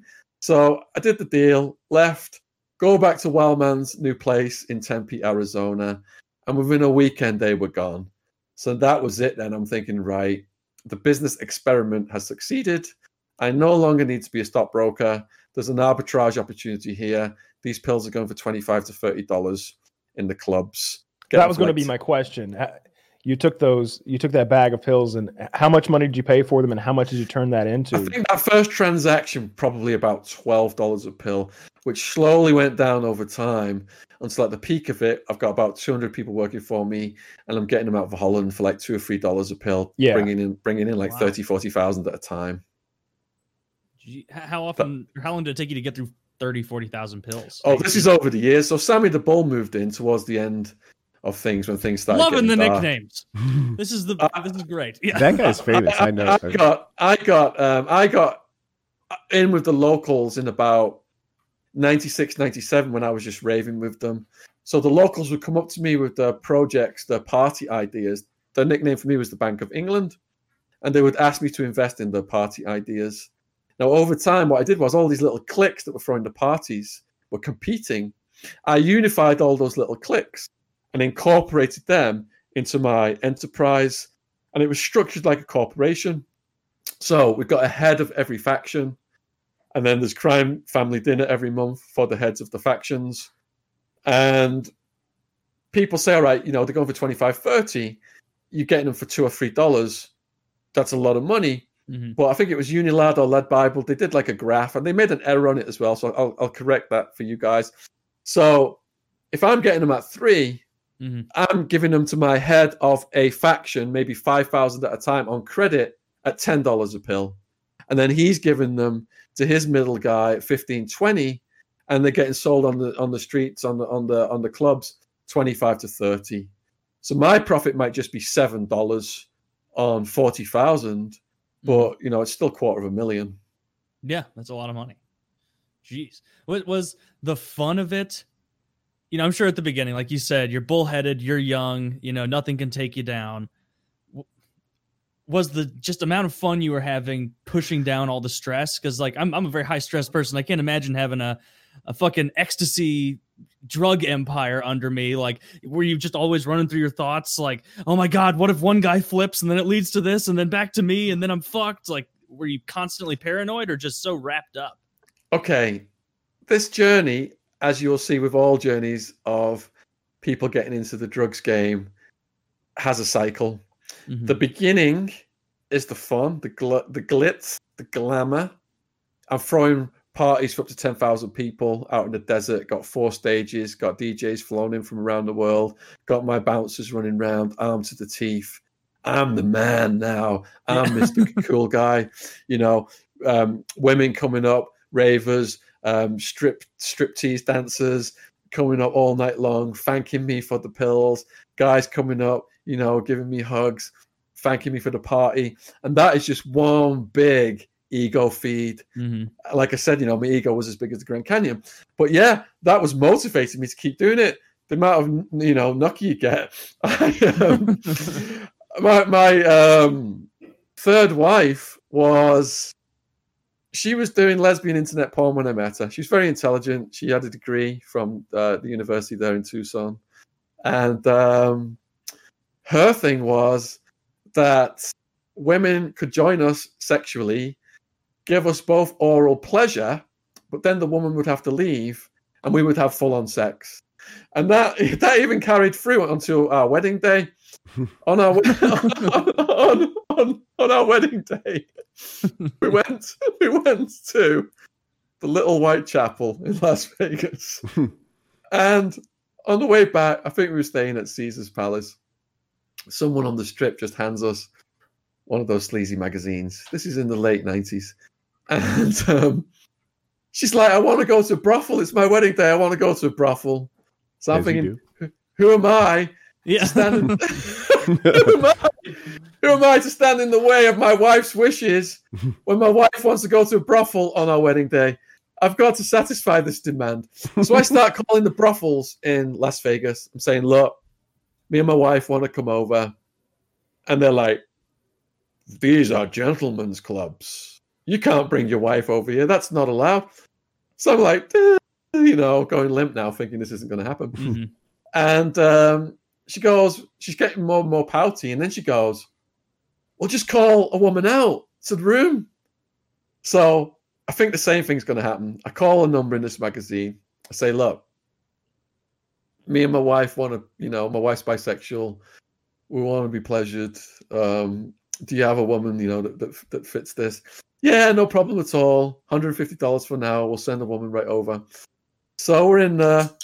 My wife's got lines of Coke on a table because I had operations in Mexico. I was clicked up with Mexican cartel guys, clicked up with the New Mexican Mafia. I could get a kilo of cocaine for about $12,000, like pure slab, glistening with pearly iridescence cocaine, not the cut shit that you see on the streets of London and England. Not the shit you have, Taylor. Yeah, I've seen it. So my wife's cutting lines of coke. The escort shows up. My wife's like a Texas blonde. Escort is brunette in this like red outfit, and so she comes in, and I say, "Here's what we want to happen. My wife wants to be pleasured orally. Then you're going to pleasure me orally. Then you're going to leave because we're going to have sex. It's our wedding day." It's like, cool, $150. We give it her. She goes, "Do you mind having a line of coke?" We're like, okay. So she like makes this Master Blaster line of coke. We're like, hold on a minute. We're from Arizona. We're on the Mexican border. That's pure stuff. I can handle my shit. Blah, blah, blah, blah, blah. All right, so who was I to get in the way? She does this Master Blaster line. My wife's on the bed. She goes down on my wife. I'm watching this, getting turned on. Want to jump on, but I can't. My wife set the rule that she gets pleasured, I get pleasured. Girl has to leave. We have sex. I'm abiding by that. But I'm getting really aroused watching this. Then that bit's done. The women jump up. The escort does another huge line of coke. So by the time I get on the bed, she's so high, she grabs my dick with this iron welder's grip. And she's giving it this on my dick. And I've got to hold on to my nut for my wife because it's our wedding day. I'm about to bust one. So I'm thinking like Pythagoras' theorem. I can see Margaret Thatcher. Blah, blah, blah. It's impossible. Try and make my dick go down. I'm just desperately holding on. And in the end, I had to stop it. And it's time now for me and my wife to consummate our wedding. But the escort, she jumps up, does more cocaine, starts to tell us her life story. And I felt really sad at this point. But my wife didn't. She pulls out a picture of a kid. She's like, I'm out here from Nebraska.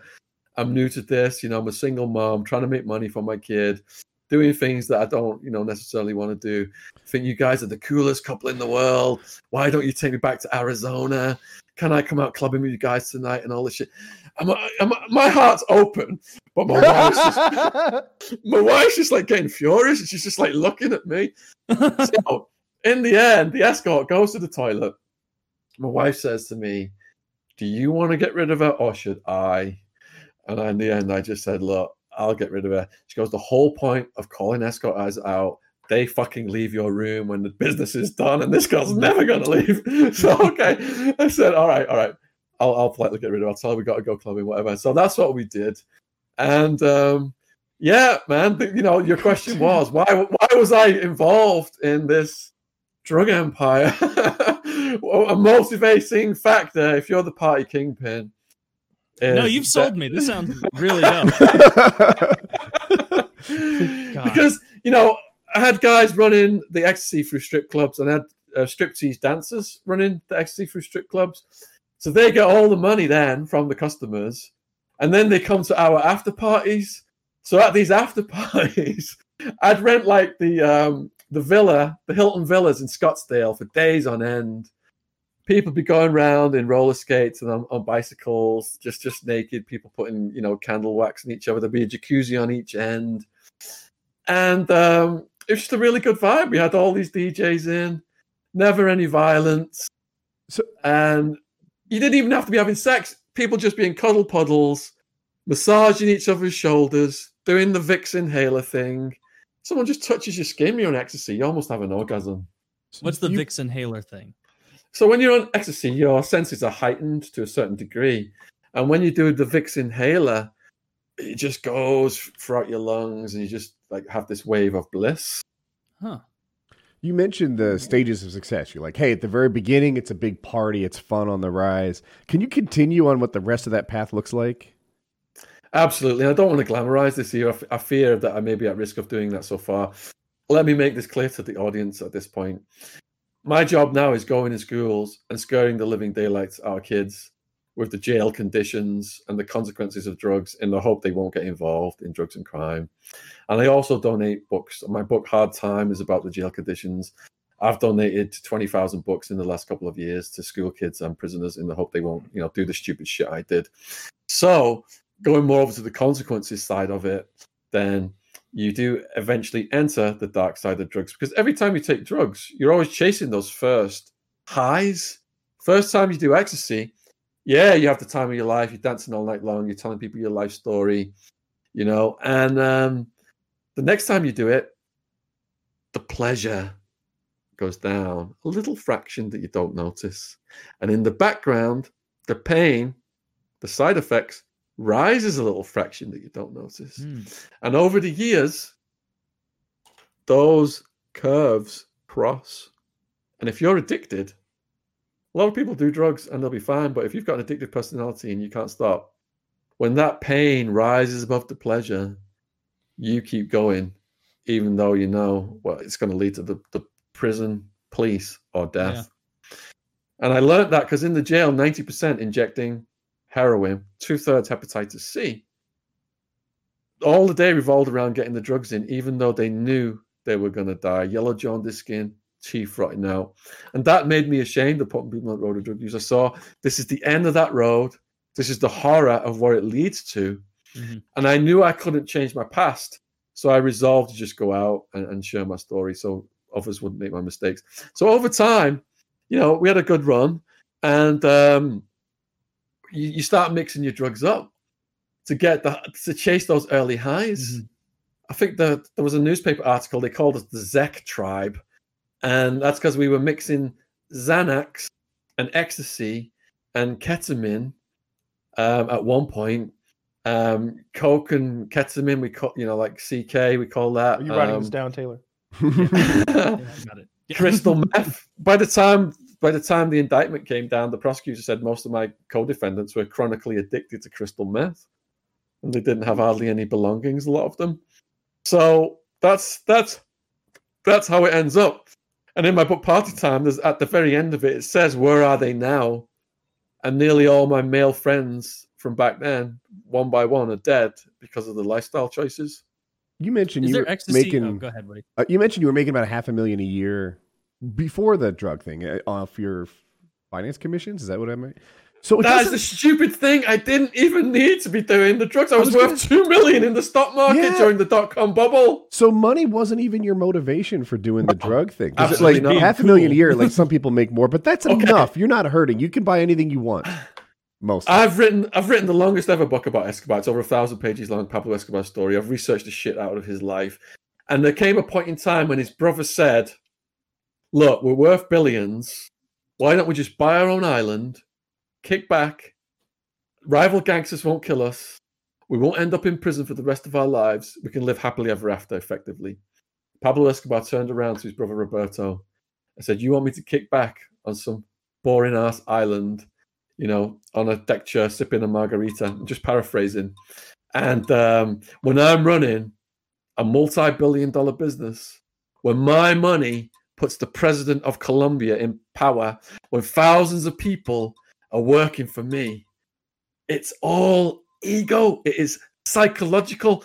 The lifestyle is more addicting than the cash and the drugs. That makes sense. Now you left it, right? I'm sorry, Taylor. Do you want to finish your thought?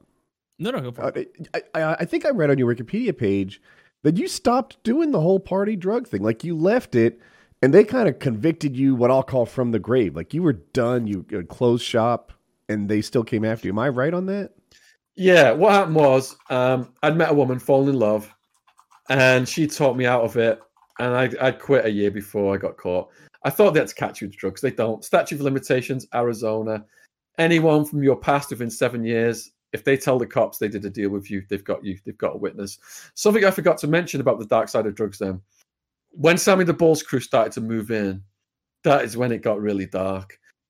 Those people brought in the feds and all the undercovers. They lit the scene up.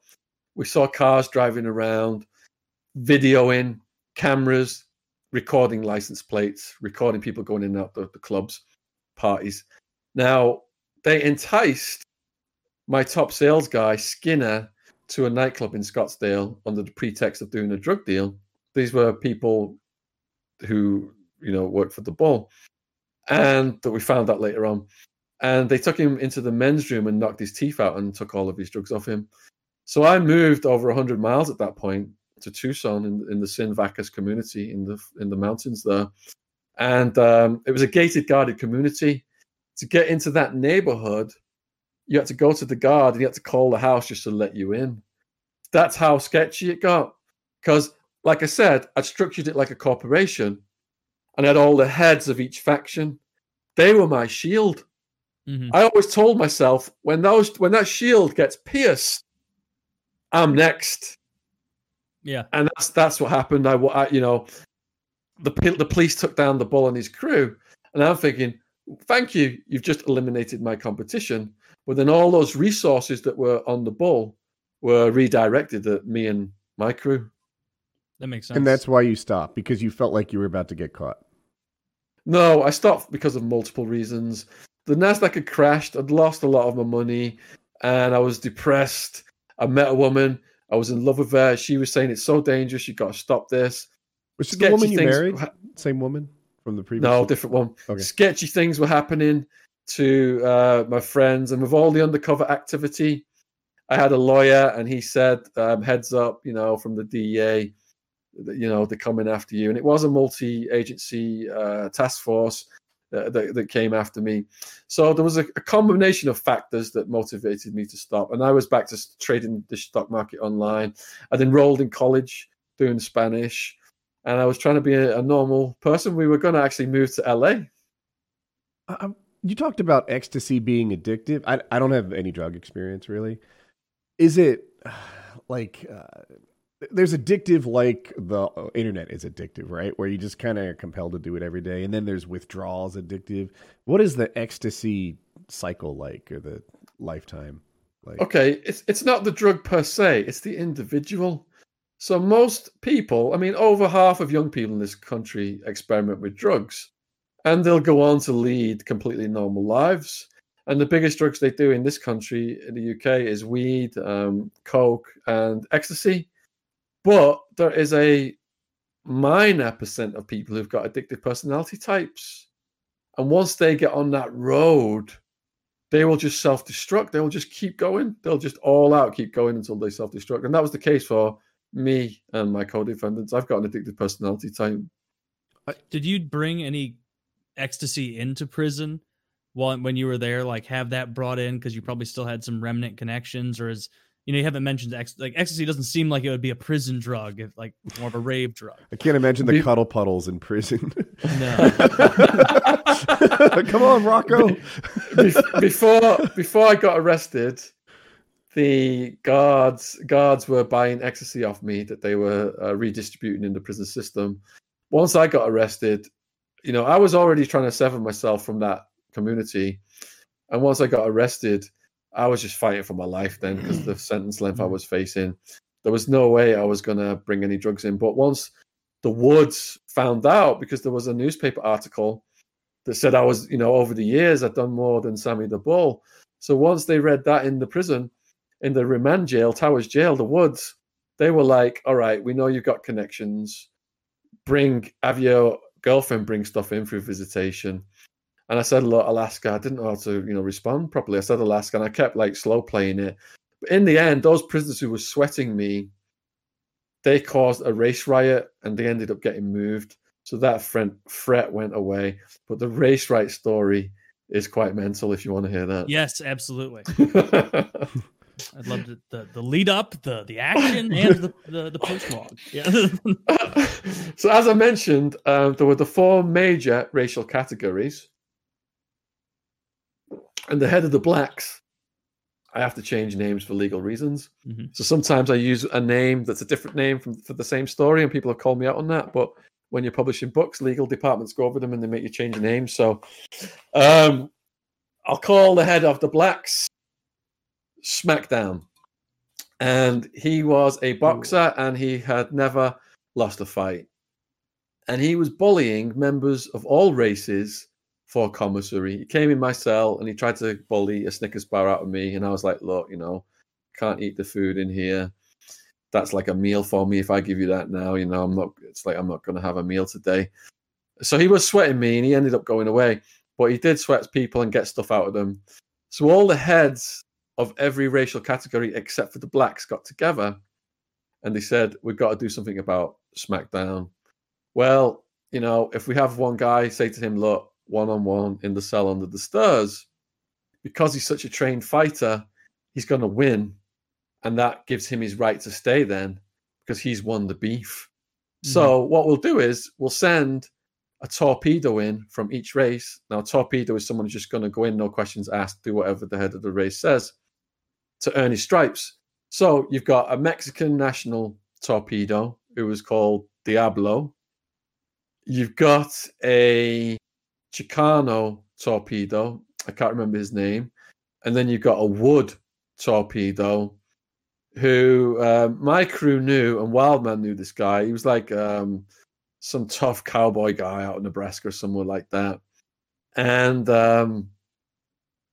they also say, right, we're going to send 3 in, and we're going to have 3 more outside the cell, just in case, in case it goes bad for the first 3. Is this guy big or just skilled? Like, is he a 130, 150 pound champion or like a 210 pound champion? Like, how big is this guy? He wasn't as big as my mate T-Bone, but we can get to him later on. He was like John Coffey out of that movie, that Stephen King movie. He was a decent sized guy. Boss. So the blacks are downstairs. The day room in Towers Jail, it's got these octagonal silver tables bolted to the floor. Then there's a metal grid stairs running up to 2 tiers of cells facing the front. Now, there's 4 pods exactly the same like that in this tower, and in the middle of the tower is a glass bubble raised up with 2 guards overwatching the 4 separate pods. So, in the day room of this, the pod was designed for 15 men. The triple bunk, they've got 45 guys in there. So in the day room, you've got the blacks on the table doing the gambling, cards, dominoes, whatever it was. And SmackDown is up in his cell. The heads of the races, they give the green light. So it goes off upstairs. The 3 guys go in. You've got more guys outside on the stairs guarding the position. And you got the blacks now downstairs starting to notice that something's kicking off. All of a sudden then, the whole pod just starts fighting. People are picking up mops and brooms and doing ninja moves. And the guard on duty, he was a really tough guy. He was supposed to wait for backup in a riot situation. He put on a spacesuit. He grabs a fire extinguisher-sized canister of chemical spray, and he's working his way down now from the fishbowl, the bubble. It's like a spiral stairs. So he's going to come out at the base of the tower, open the sliding door, and come in and spray everybody. And he's kind of come in right behind me. I was on the phone with my girlfriend. They cut the phone line. I'm trying to get up the stairs. The huge black guy comes down the stairs like a bowling ball, knocks everybody over. Crazy. People are battling for positions on the stairs. I'm trying to elbow my way just back to my cell. The guard comes in. He starts spraying. When you spray that stuff, snot just streams and your eyes just water. Mm-hmm. And people did disperse. I managed to get back to my cell. I've got a cellmate called Troll, and I've got another cellmate who's an old-timer. And the old-timer says, look, when that chemical spray gets released, what you've got to do is you've got to wet your towel, wrap it around your head, and keep blinking and blinking and blinking over and over again. And that washes the chemical out, which is what I did. Now, the guards come in, the backup guards. Everyone's in the cells, but we can still hear fighting. So I'm getting curious now. I want to look out my towel, out my plexiglass window. And what had happened was the torpedoes, 2 of them had managed to get out of SmackDown's cell, but the white torpedo was still in there, and they were just opening up with the chemical spray, and they were fighting blind. Now, what I later learned was when the cowboy went into SmackDown's cell with the 2 other torpedoes, he snuck behind him, and he got behind him, and he managed to get him into a headlock. But because SmackDown was a trained fighter, he pushed the guy back against the wall, tilted his head forward, flicked it back violently, and instantly broke the cowboy's nose. Mm-hmm. The cowboy's holding onto his neck, and the other guys are just punching the shit out of SmackDown. But he was so tough, it wasn't really having much of an effect. So when the spraying began, the 2 torpedoes, they got out, but the cowboy didn't get out in time. And now you've got this fight of the blind men until that stopped. Now, when that did eventually stop, the cowboy comes out first, and his nose is pointing in the wrong direction. And he says, in his polite cowboy twang to the guards, he says, "Before you handcuff me, do you mind if I put my nose back in place?" And they're just looking at him like he's crazy. So the guard nods, and he just gets his hand and just puts his nose back in place. Yeah. So they take him away, because if you're in a fight like that, you're going to go straight to lockdown and the punishment block. They take him out. Then they bring SmackDown out. SmackDown looks completely uninjured. Oh no!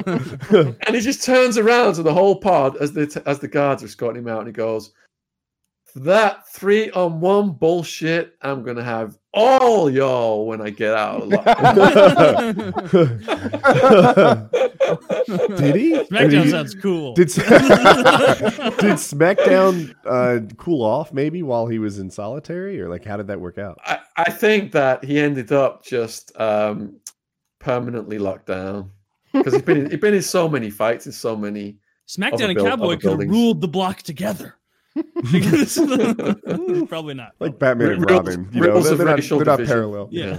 Yeah, so it's if I watch enough Wes Watson videos, his real crime was bullying outside his race, right? You're supposed to keep that stuff in your own race, right? That's why they greenlit him to have him attacked. Yeah. Absolutely. He was violating the rules, yeah. So by rule of that, I know the just rules. mean like if you're gonna fuck with someone and you're in the Aryan gang, not like the head honcho guy, you fuck with other Aryans. You don't go mess with the cholos or whatever you said the other day. The deal is this. They want to keep the drugs business running. They want harmony to an extent. Now, if 2 black guys have got a beef, go under the stairs, squash the beef. 2 white guys have got a beef, go under the stairs, squash the beef. Black guy and white guy, same thing, go under the stairs, squash the beef. They don't want it igniting into a race riot. If you've got issues within your race, you go to your head, and the head makes the decision according to the convict code. So what was happening was multiple people who were getting bullied by SmackDown were going to their individual heads and saying, "Look, this guy's doing this to me. This guy's doing that to me. It's going against, the racial conduct. Is something going to happen about this guy?" And so many people went to so many heads that the heads got together and they decided to end it by sending the 3 torpedoes in. Okay. You mentioned just then the convict code. Now, I'm sure you've gone over some of that, a lot of rules thus far just in this conversation. What's some of those kind of, or bits of that code that those of us who've never been to maximum security prison would have no idea, or maybe not expect? So you guys are probably hip to a lot of it already, like snitches get stitches, sex offenders, the chomos, they're going to get stabbed up, KOS, kill on sight. Some offenses are SOS, smash on sight. So, for example, drive-by shootings. If a woman and kids get hit, especially in drive-by shootings, that happens a lot. They don't like that at all. The gang members, the heads. So you're going to get a beat down at least for a drive-by shooting. If you know a guard from the streets, maybe you went to the same school, you knew a guard from something, keep it to yourself because that will get exploited. If you start chatting to the guard, you're through because they're going to think you're snitching or you're grassing, you're grassing someone out. In England, they say grass means snitch. I know a lot of Americans don't understand that. Grassing someone out means snitching someone. Mm-hmm. So, showering, bad hygiene. The guy who was in the shootout, the drive-by, who the girl's nipple had come off, that guy, like I said, he was this huge guy, like 300 pounds. And he was sweating constantly. And it was stinking a bit. So the gang, the Chicanos, got together and had a meeting about him, a hygiene meeting. And they were either going to beat him up and make him roll up, just end the problem right there. But they allowed him to stay on the grounds that he had a shower every couple of hours and coated his skin in baby powder after every shower. So I think I must have spelled ripe. Every couple hours. They had to have a meeting to deal with man, this is fucking getting gross, man. So we know you can't snitch, right? Can you get away with dry snitching? So I watch these prison YouTube video genres, right? And mm-hmm. An example of dry snitching, right? Maybe you beat me up. And then I'm all bruised and marked up. I go to the cafeteria and eat, right? That's my way of letting people know that shit went down, and maybe that's a way of telling on you without ever doing it. Do people get away with dry snitching at all, or is that stuff? I'll give you a story from Two Tony's book. So Two Tony's, he was in decades before me, in the 70s and the 80s. And there was a young prisoner that he was talking to regularly, and he became friends with. And the guy only had a year left. He was going to get released. But the guy idolized the Aryan Brotherhood. He was rising up, and he wanted to earn his stripes. So they gave him a piece of metal, and they said, do a number on this guy, and you'll be a full patched-in member. And he dropped the metal, where the guards could see it, and didn't do the hit. And the Two Tonys went to the shot caller and said, he's only got a year left, blah, blah, blah. And the guy said, we got to make an example. It's a done deal. Back away. And Two Tonys knew then, if he backed this guy up anymore, he would be hit next. So he backed away. And he said he was on the rec yard.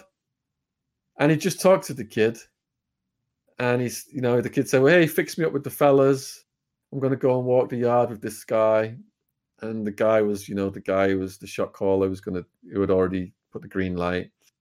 And Two Tony saw the torpedoes, the probates digging up the shanks on the rec field. And the guy's got his arm around, like the youngster telling him, you're going to be all right. And then they just come up and did the hit. And he said, yeah, and it really affected Two Tonys.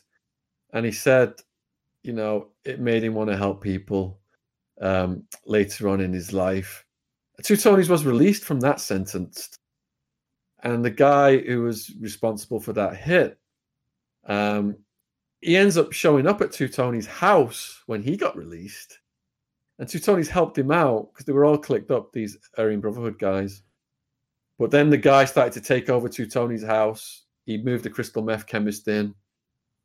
And Two Tonys knew this guy was going to kill him.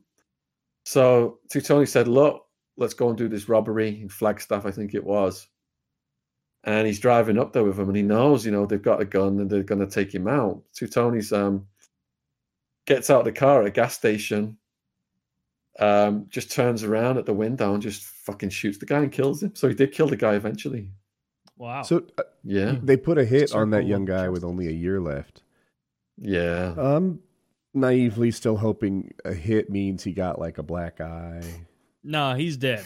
He's dead. Yeah. He's dead, huh? Shanked in the femoral artery and shanked in the chest plate.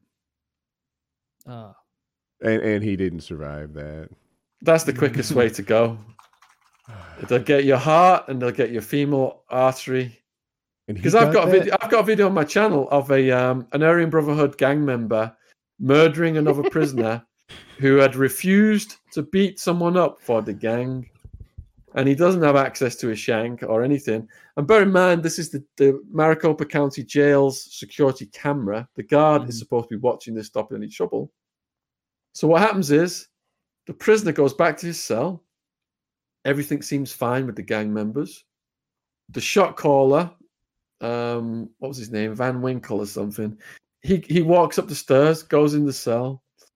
A fight ensues, and then for 10 minutes, he just starts smashing this guy's head over and over and over into the concrete.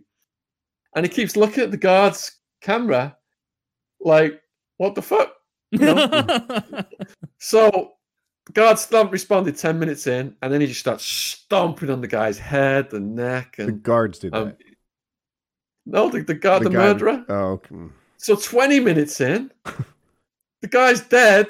God still haven't responded. Jesus Christ. He picks the corpse up, brings it out of the cell, right in front of the camera, like he's trying to show it off. Tries to throw it off a balcony. It gets stuck in the railing. The guards still don't come, so he just starts kicking it and kicking it and kicking it and kicking it. And then eventually they come in. He claimed it. Because of the smell. Yeah, when he started rotting and decomposing.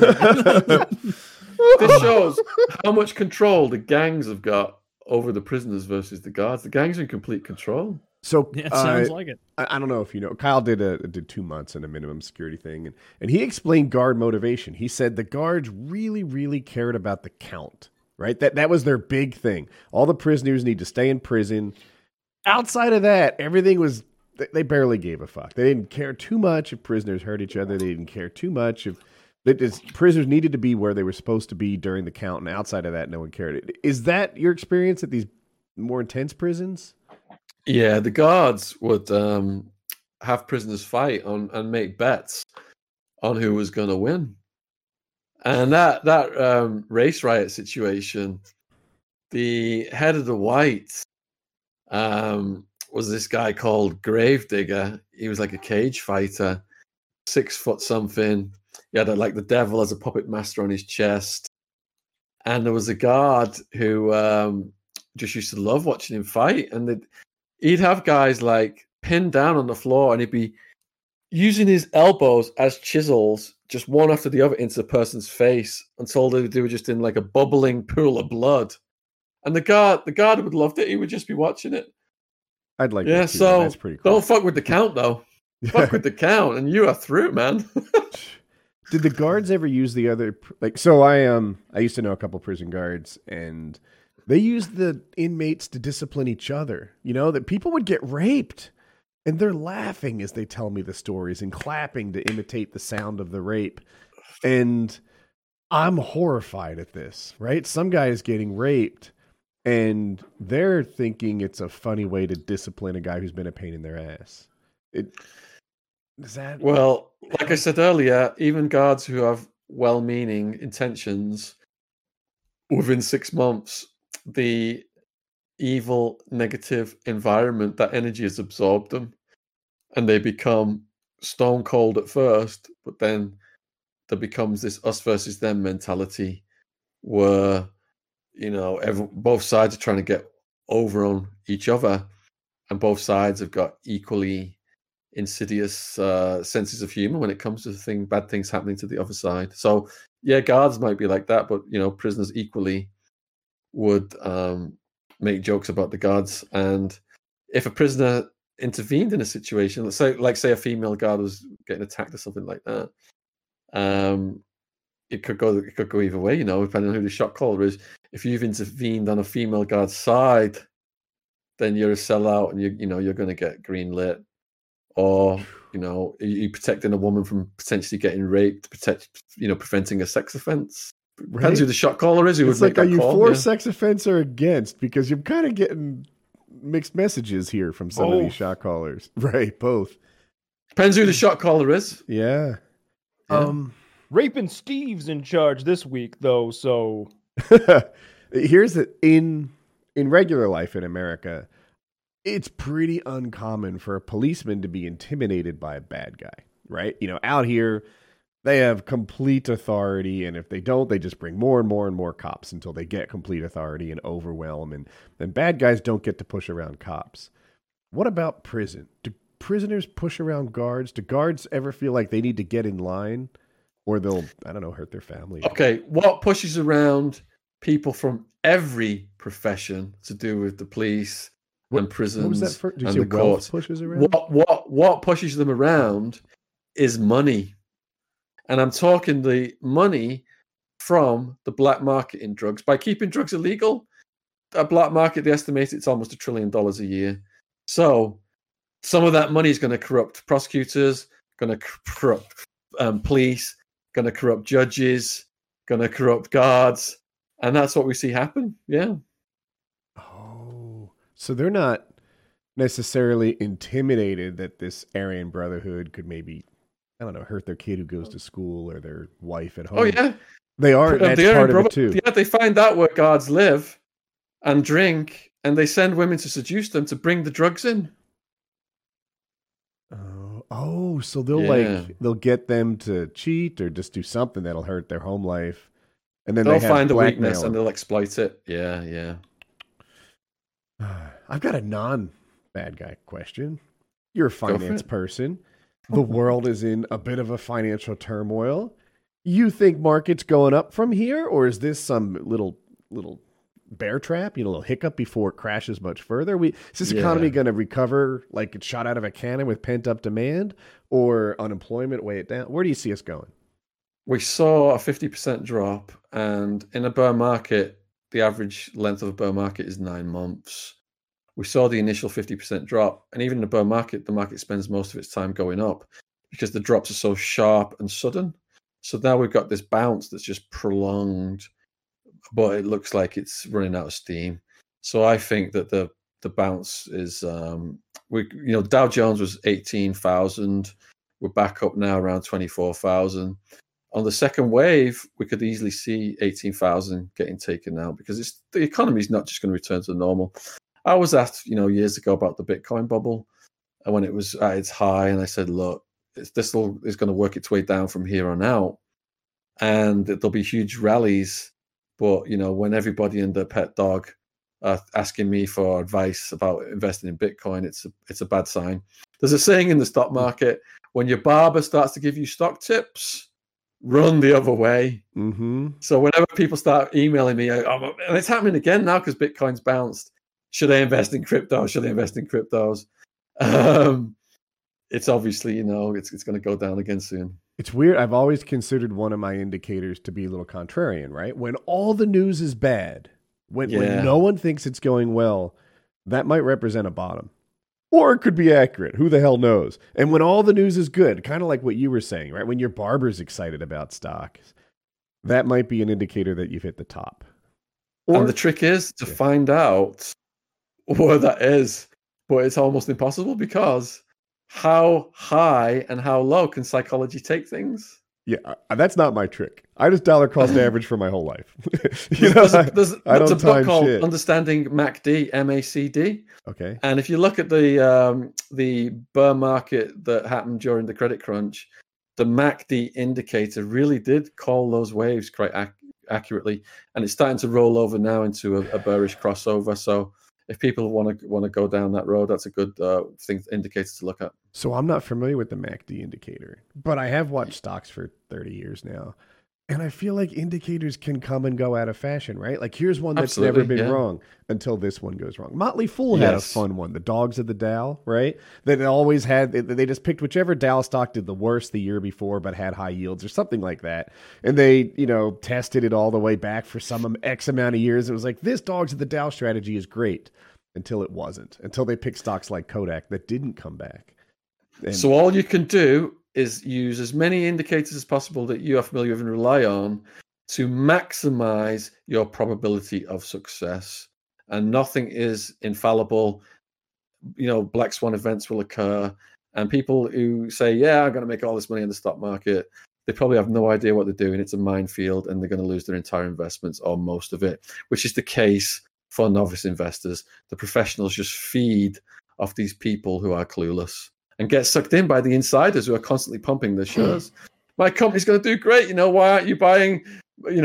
Our sales are up, blah, blah, blah. And those same insiders are selling their shares, their stock to you while they're putting out all of these positive news stories. Yeah. And then it's easy to misunderstand how hard it is to come back, right? If you put 10 grand in and then it falls to 1, getting back to 10 is really hard. It's not hard to lose 90%, but then you take that 1 grand and make 90%. Congratulations, you're at 1,900. Good fucking luck getting back all the way to 10. Yeah. Anyway, I always point this dollar cost average into an index fund. You'll do better than most, and you'll probably do better than not you, but like whoever I'm talking to listening to this, who thinks that they know that whatever NVIDIA is going to be the next big thing, or AMD has the fastest chip right now. Yeah, we'll see. Stay away from it, folks. Only do what you understand. Yeah. Right, it's almost my bedtime here, guys. Okay. Oh, I'm glad I got that question in before you had to go. Cool. Well, hey, thanks so much. Did you guys have anything? Oh, social media we need to pimp? Yeah. Where can people find your books? We'll put the titles of your books in the description of the video. Anything you want to plug? Yeah, if you'll put a link into my YouTube channel. I just went through 400,000 subs. Nowhere near you guys yet, but really appreciating all the people who've subbed and the new subs. I'll send you a link to my books. I've got 12 books now available worldwide on Amazon in all formats. And power to it. Power to you guys for doing what you're doing. It's been a blast. We really enjoyed you. That was a lot of fun. Those wild stories, wildlife. You did great. You were going to see PKA and RSK on your social media for the next 10 years. That was 2 hours. My life story is a trilogy. It's 30 hours of stories like this. So we've only just scratched the surface. So much more rape to touch. I do. I've got so many more rape stories. We covered broomsticks, but you guys have not heard. I've not heard this. You're muted, Taylor. And all of the sex stories, all the sex stuff that goes on in prison. Oh my god. Well, we got to have you back on. That was thank you so much. Really good shit. It was a real blast. I'd love that. Yeah, cheers. Thank you so much. I guess. Yeah, thanks. Lots of people are going to be coming to check your shit out. You're a fantastic storyteller. Oh, thank you, guys. Yeah. All right. Oh, are you new to Discord? You just hit the red hang up button. Let's have a look. Yeah, this is my second ever Discord. Let's see. Red hang up button. So put your mouse over like the video feeds. And then... All right. See you then, guys. Good night. Thank you so much. See you later. Thank you so much for coming. I'll do an ad. Yes. Enjoyed that, fella. Definitely. That was fantastic. The eye plucking. Favorite part. Yeah. The fact that there were 2 eye pluckings required. This episode of PKA is brought to you by a company that we have a lot of personal experience with, Postmates. You know what's great about eating your favorite things? They're your favorite things and you're eating them. You know what's not so great? Getting them. And the only things that deliver are not what you're craving. Introducing Postmates, the app that adds a delivery option to your favorite restaurants. Imagine anything you want to eat delivered. You don't have to drive, park, or even talk on the phone to order. Just download the app and order 24 hours a day, 365 days a year. Postmates will bring you what you want within the hour. You can even see where your food is and track your driver. Forgot to get eggs or milk? No problem. Craving a tasty burger? Check. Looking for the perfect bottle of red wine or a summer beer? Order up. Postmates is your new long-term Munchies booty call. For a limited time, Postmates is giving you $100 of free delivery credit for your first 7 days. To start those free deliveries, just download the app today and use code PKA. Check them out. Postmates. They're what you need to get through the pandemic. Exactly. Absolutely. The perfect company for quarantine. Treat yourself. Maybe I had a topic. Okay. Did you see that Joe Rogan signed a $100 million? No, it's not. Okay. Come on. It's Kyle's. I totally wasn't about to talk about the same thing. No, you weren't. I forgot to write that one down, of all things. That's such huge news. Definitely so anyway, lay it out for us, guys. Rogan signed a $100 million deal with Spotify, and starting I think in September, all of his content is going to be available over on Spotify. It's starting to sound like an ad read, but I'm just excited for Joe Rogan. Exclusively on Spotify. Yeah, eventually it'll be exclusively on Spotify. Like if you want to watch his show the way you've been watching it, you got to head on over to Spotify, but it's free. You don't have to like make some sort of special account or like a paid account or anything like that. You can just, his content is going to be Spotify content, and it'll be still produced and created in the same way, in the same format, because he's not going to be an employee of Spotify. It's the same show. It's just over there now. Does Spotify even have video? Dude, the Spotify does videos? I had no idea. Well, they're going to have to, because that's what he's doing. I don't know anything about Spotify, but I know that he's going there, and that the video episode version of his show will be on Spotify. So hence Spotify does video. Good for him. Oh, I didn't. $100 million. That's awesome. So according to my Twitch chat, the most reliable source on the internet, there'll still be reliable as mine. There'll still be highlights on YouTube. I don't know if that's true or not. If it is, I think it's smart, right? Like, heck, when I did my channel, I had a Facebook page that I would post to, and I was on Twitter a lot, engaging with people, and all those things were just designed to be a little web that would attract you to my YouTube channel, right? You know, a thing to keep people engaged. Maybe some guy sees me on Twitter or Facebook that wouldn't have otherwise caught my new video.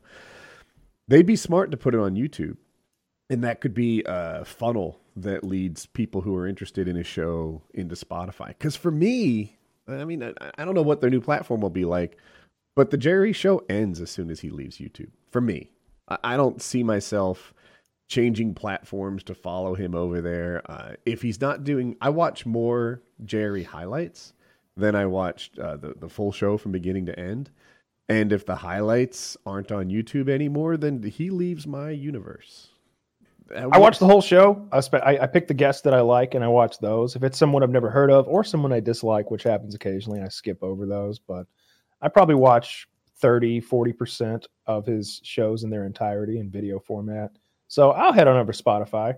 You know, like, why not? Yeah, It's I mean, I it's have not Spotify. Like, I don't have to. It's not like I got to walk across town or something. I just type it Spotify and it's there. You know what I mean? Yeah. So yeah, great for him though. It sounds like he's getting like a fucking Stern type deal. $100 million. That's Not only awesome. is that like Stern, I mean, like he's money, way I bigger than guess. Stern at this point in time. Yeah, but I feel like Spotify's getting a Stern type deal. I think that Sirius, is it Sirius? You know, their platform was amazingly supported by Stern. There are certain people who would pay $10 a month for Stern. Kyle, okay?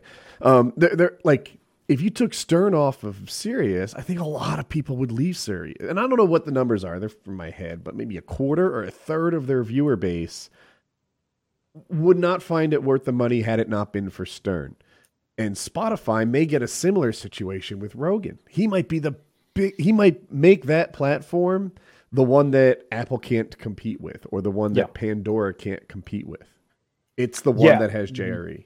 I'm super happy for him. That's awesome. That's an enormous amount of money. He was already making millions and millions a year, but this is a gigantic amount of money that he just has made. Yeah. Invest in isolation tanks and fucking He could start his own UFC. I disagree. head polish and kettlebells. Here's what I think. HGH. I think JRE nailed the timing of it. I like his show, and I think I like Joe Rogan. Like, I'm cool with that. But I also think he's at the peak of his bell curve. I think that there's a lot of people who have seen it enough. You know, like, there's his Reddit's turned against him. You know, it's like you could, if I told you what the topic is, I'd tell you how Joe will respond to it and what he'll say. They're picking him apart. Like, the tides are turning a little bit on the unchecked fanaticism that he had 2 years ago. And he's selling, I think, at the top of his bell curve. I could be wrong. I often predict these things too early. You know, I predict FPS Russia wouldn't last past pumpkin season. Yeah. So, you know, I don't know what he'll do after pumpkin stops selling. Yes. That's the whole point of his channel. It'd be funny if Kyle bought into that too. He's like, they're like, we want to sign you to do the AA12 video. For last time, this is about pumpkin. This is pumpkin channel. I'm negotiating in the accent. We're going to pay you $400,000 for this. Kyle, please just do it for me. Just one video, not about pumpkins. If there's no artistic, and then he's doing different accents. There's no artistic integrity to pumpkin channel. I am done. Right? But I wonder. What about squash, Kyle? That is not specific type of pumpkin I prefer. I wonder if anyone else listening to this sees the same like writing on the wall that I do, or perhaps I'm crazy. I'm alluding to something. I think he's getting more and more A-list guests. I think he's only getting bigger as it goes. And I think his subreddit has a little fun with him, but I think that they are less than 1% of his total fan base. If anything, people hate Brendan Schaub. Yes. Well, Brendan Schwab's show is growing too. He should sell.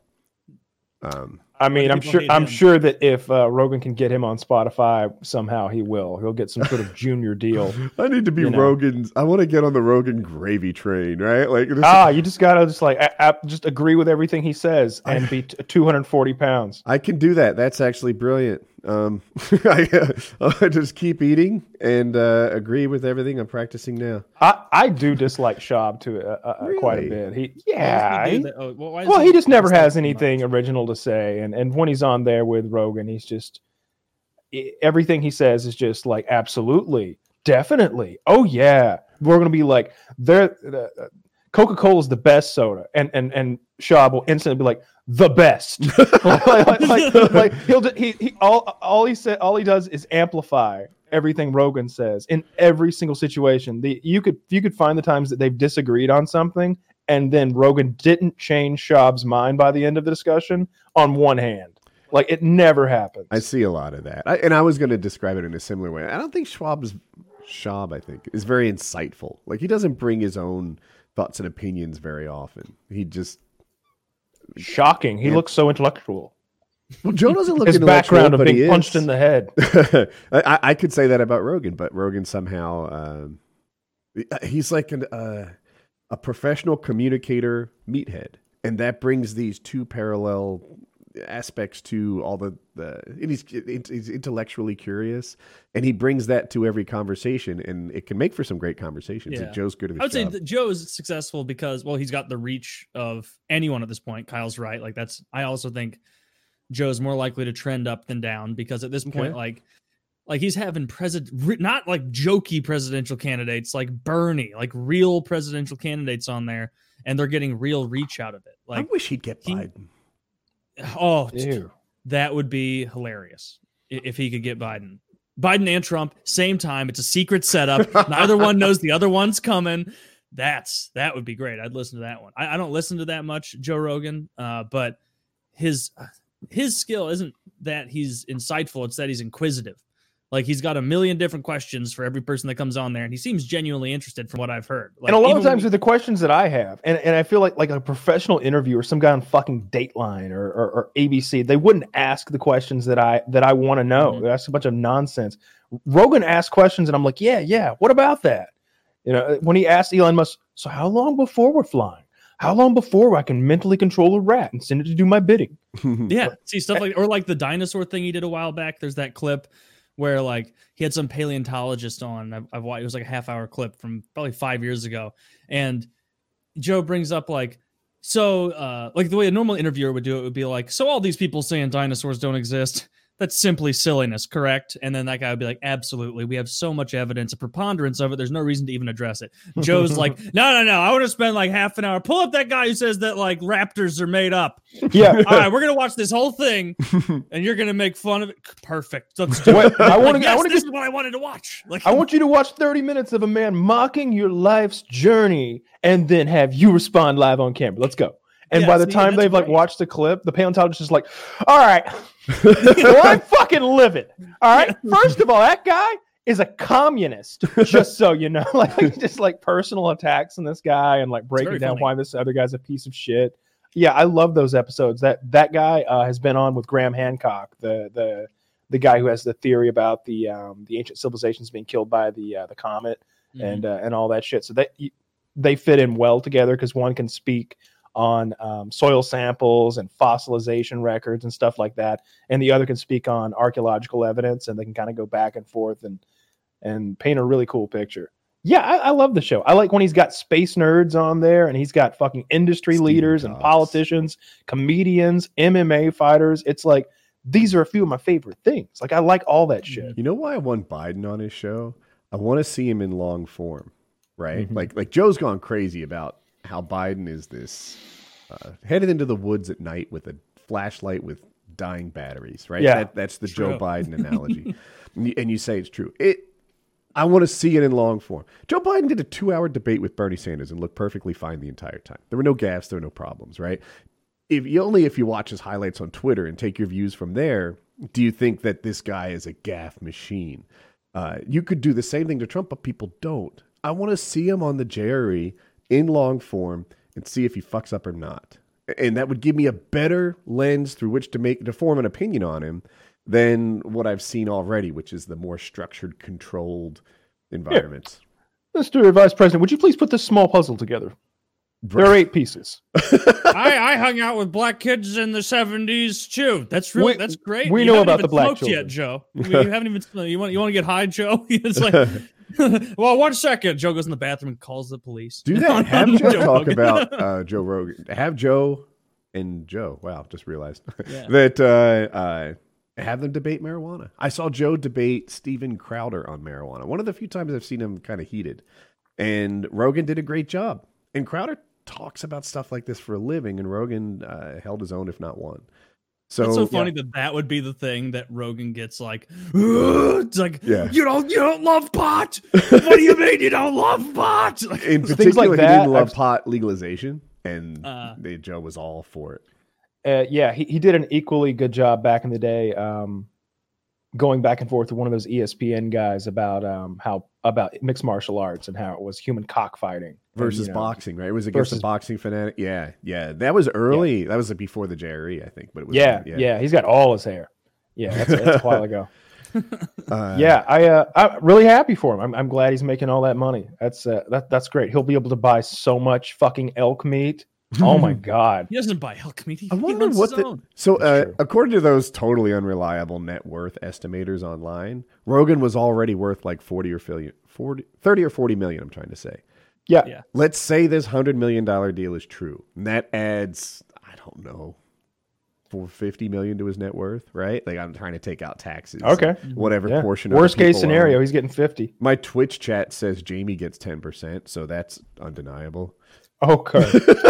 Yeah, that's not true. Yeah, the guy who sets the cameras up and Googles ridiculous things, he gets $10 Are million. you out of suggesting I this. misread it? Because I read it clearly. It was right This- there in the Twitch This chat. would be like if we sold the show and all of a sudden Mitty Smitty had to get 8% out of it or something like that. It's like, well, he does mod my chat occasionally. All right, you count that. He plays a lot of games with Kyle. All right, going back to PUBG. Most all right, let's put reliable his years source in. on the internet. I'm sorry, Mitty, but you probably don't get a percentage of the gross. But anyway, of that, if he sells it for $100 million, let's assume that maybe half-ish actually lands in his bank account. Maybe there's other partners. I don't know. Maybe more. Maybe For 2/3. you. What does that do to his life? If he goes from Nothing. being worth $30 million to 90, Nothing. Yeah, he's already got the same. a super nice house, and he's already got his family established, and he's got all the toys he could want, and he already does all of his favorite hobbies whenever he wants. He already has a schedule he makes himself. Nothing's going to change. does it impact his motivation on the show? Because now I feel like he's previous to the Spotify deal. I feel like he's motivated by growth, maybe by money, fame. I don't know. Something's motivating him to do like a Well, there's a contract in place now. There's going to Right. be Well- probably a minimum amount of shows per month or per year or per quarter. yes, but he already knows the money amount, right? So like, let's say I'm a big time Twitch streamer. I go to Mixer and they say, Woody, you get paid this much and you have to stream 20 hours a week. I'm like, fuck. Doesn't say shit in here about how popular I am. So I start streaming, I don't know, the lowest effort shit I can find. My Well, you'll favorite stream game what you instead love. of a popular game. You know, like it will change whatever motivates you because you already know the. But he money. already does that. He already does. like puts on the shows that he loves. True. Brendan Schaub was the guest 3 shows ago. All right, like he puts his friends on. He puts people that he likes on. Tony Hawk was the guest today. I don't think Tony Hawk's knocking any barn doors down with his popularity anymore. Uh-huh. Yeah, he was Great I mean, point. his, Yeah, I see know where what I you're mean? headed on this. Joe already does what Joe wants to do. That's why he's not on this show. If Joe was desperate for popularity, we'd introduce him to 100,000 people or something, right? But Joe does what Joe wants to do. There's no, like, if we were like, Joe, we'll give you 10 grand to get you, he'd be like, yeah, suck my dick. If we offered what are you talking about, like 3 seconds of work? Because I'll like pop in and go, ha ha! And then I don't think he would. Check. I don't think if we offered him $3 million, he'd be willing to do something he doesn't want to do. Right? Like Kevin Smith tried to get him in a movie for a little cameo for money, like $1 million or something. I don't know the money amount, but Joe was like, yeah, that's not something I want to do. And Kevin Smith is like, that's so on brand for you. Just to flip Kevin to the middle finger and say, I only do what I feel like doing. Well, that's a great place to be. Yes. Like, why? Less people are going to see whatever movie he decides to cameo in than will listen to a podcast he puts out over the course of a month. Like, not even close. He's bigger than Stern. He's bigger than everyone at this point. Nobody holds a candle. The only person I can think of with like big active listeners, maybe Rush Limbaugh. Sean Rush Hannity's Limbaugh's quite big. enormously popular. Probably like Rush and Joe. The people with top nationally two. syndicated radio shows that go on daily. And it depends how you like aggregate. And how you parse out, how many people are actually. Because like Sean Hannity does like his radio show and then his TV show at night. Do we add both those numbers together, even though there's overlap? Do we even add them at all? Mm-hmm. And then with Stern, there really is no very accurate way to determine his numbers. Last time I checked, Sirius had around 35 or 40 million subscribers, paying subscribers, mind you. Most of them are there for him. I know the only reason I was paying for years was for him. It was only when his content shifted and became so lame. I was paying really for the best ofs because they had the two channels. They had Sirius 100 and 101. And I believe on 101, it's all reruns going back to like the 80s or something like that. And I was listening to all of that. It took me like 3 years to like listen to his whole fucking catalog of shit, thousands of hours, every road trip, just playing out, old Stern, best of Stern. And then when you finally get through that catalog and get to like, all right, let's see what he's doing today. It's like, he's doing a really terrible interview with Charlize Theron. I don't Boo. care. Who cares about Charlize Theron? I mean, I would maybe if he interviewed her like the way he would have interviewed her in 1993.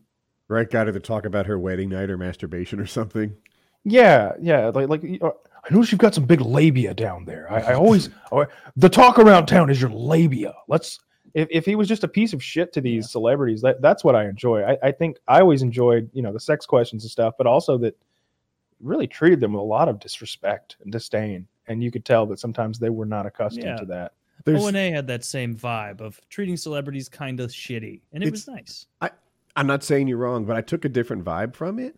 I feel like he got celebrities to open up in a way they never would on any other platform. Like I suspect we got the version of Britney Spears that her friends got because Howard just, I don't know. I don't want to say weaseled or slicked his way into making someone feel comfortable, but that's, maybe you get the intent without the evil. Yeah, he massages them, and when he lulls them into complacency, and then he sort of hits them with those harder questions toward the end of the interview. That's sort of his style, but it's gotten less and less entertaining over the years to the point where I don't care about it anymore. And I realized I hadn't turned it on in weeks and weeks, and so I just stopped paying the bill. So I like the Joe Rogan show, but I'm curious about Joe Rogan's story and how the Spotify changes it, if at all, right? We've established he only does what he wants to do, so he could just keep doing that, or I don't know. Now is he? Maybe there's better content now. Maybe part of this is like maybe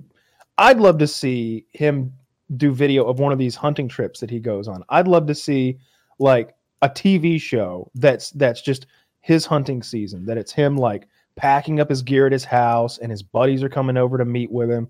And maybe you throw in Brian Callen or Brendan Schaub, and they're sort of a fish out of water.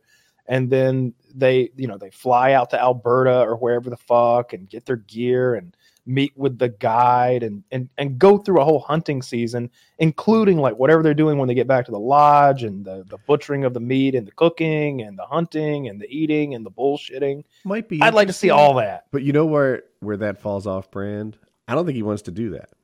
I don't think he wants to share that. Like I feel like Joe's like, that's my me time.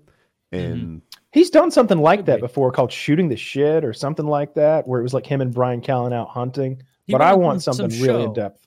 Yeah, show Meat Eater or something. Or yeah, something like that. maybe But I want something that's yeah. more about him and really like following right on his shoulder like a parrot. I'd like to get more into his life. I'd like to know about his home life, and like I'd like to see his garage full of cars the way they do with Jay Leno. And Yeah, Is he a that big sort of car thing. guy? I he didn't even is. know. Yeah, Yeah. he's super into cars. He bought a $250,000 Tesla and he's like, Elon did me a favor coming on the show, so I bought a Tesla and kind of hit it back. It's like, if Elon comes on the show, I still can't buy that Tesla. Oh, come on, you get the 3 at least. But I want to continue not to work. I don't want to. Joe can do both. Yeah. Yeah, So this is go ahead, Kyle. I was gonna say I'm gonna get that Tesla truck next year. I think it's between that Tesla truck or a new Camaro. I haven't decided. It also depends where you live, maybe. I just in my head, I'm like, if you go to a place that snows, the Camaro might be the wrong choice. I know that's what's in my head as well. It's like shit. You might need Depending two on- cars, Kyle. I You might mean, have a 2-car problem. we could make that happen too. But in any case, very happy for Joe Rogan. Very cool stuff. Yeah, I've got nothing but love for him and curiosity for his story, right? Like, probably a lot of people do this, but I'm just like, I'm interested. Chael Sonnen's another great one, right? I've enjoyed watching Chael Sonnen's life arc since I started following him, 10 years ago, whatever it was. I find it interesting. He has this opportunity magnet of a YouTube channel now where he talks about MMA things, and I wonder where that takes him. Does it make him an ESPN broadcaster going forward? Does it give him a job like Daniel Cormier's? Does he become the next Dana White? Like, where's Chael Sonnen's career arc is super fascinating to me, and I like to hear him do his thing. Do you want to talk about? He needs a TRT clinic. Ooh. He'd be a good spokesman for that. Oh, I do want to talk about his thing, but look, I'll send you a link. This is just something that maybe you and I will really appreciate, and maybe I shouldn't even do it right now. But look, Vitor Belfort, posted this. Did you see this? No, I didn't see it, but he says, "Happy birthday! Let's go one more time for another adventure. This time will be the first dance, along with the last dance, the beginning of a new journey. Stay tuned for more news. The Phenom is going to reinvent himself one more time. Team run together." And he's got the TRT is like separated out with hyphens. You can't. I'm showing everyone this picture. It doesn't demonstrate that how much he's regained his form. So if you don't know, this guy was on steroids at like 19. I think he was a UFC champion. If not, he was very close to it. Maybe he lost a champion bout. And then he's had all the natural career arc. Then TRT Vitor came. And that guy just ran through the middleweight division. He was fierce. The only guy that could beat him was TRT Anderson Silva, actually. And, and he just battled everyone. Then he got caught for steroids. Again, he's a repeat offender for getting busted. No, or did they catch him? Or maybe they banned it? No, they changed the testing. Banned it. Yeah, so the reason was always banned, but he had a therapeutic use exception, I think. And he just took way more than he needed. Well, there's a difference between steroids and TRT, right? So he was the reason he needed TRT is because he had abused steroids early in his life, and now his body's not producing even an adequate amount of testosterone. So when they start testing, he really goes downhill as an athlete, not even where he would be before he started using performance-enhancing drugs. So they allowed for testosterone replacement therapy, which is legitimate therapy. He needed it.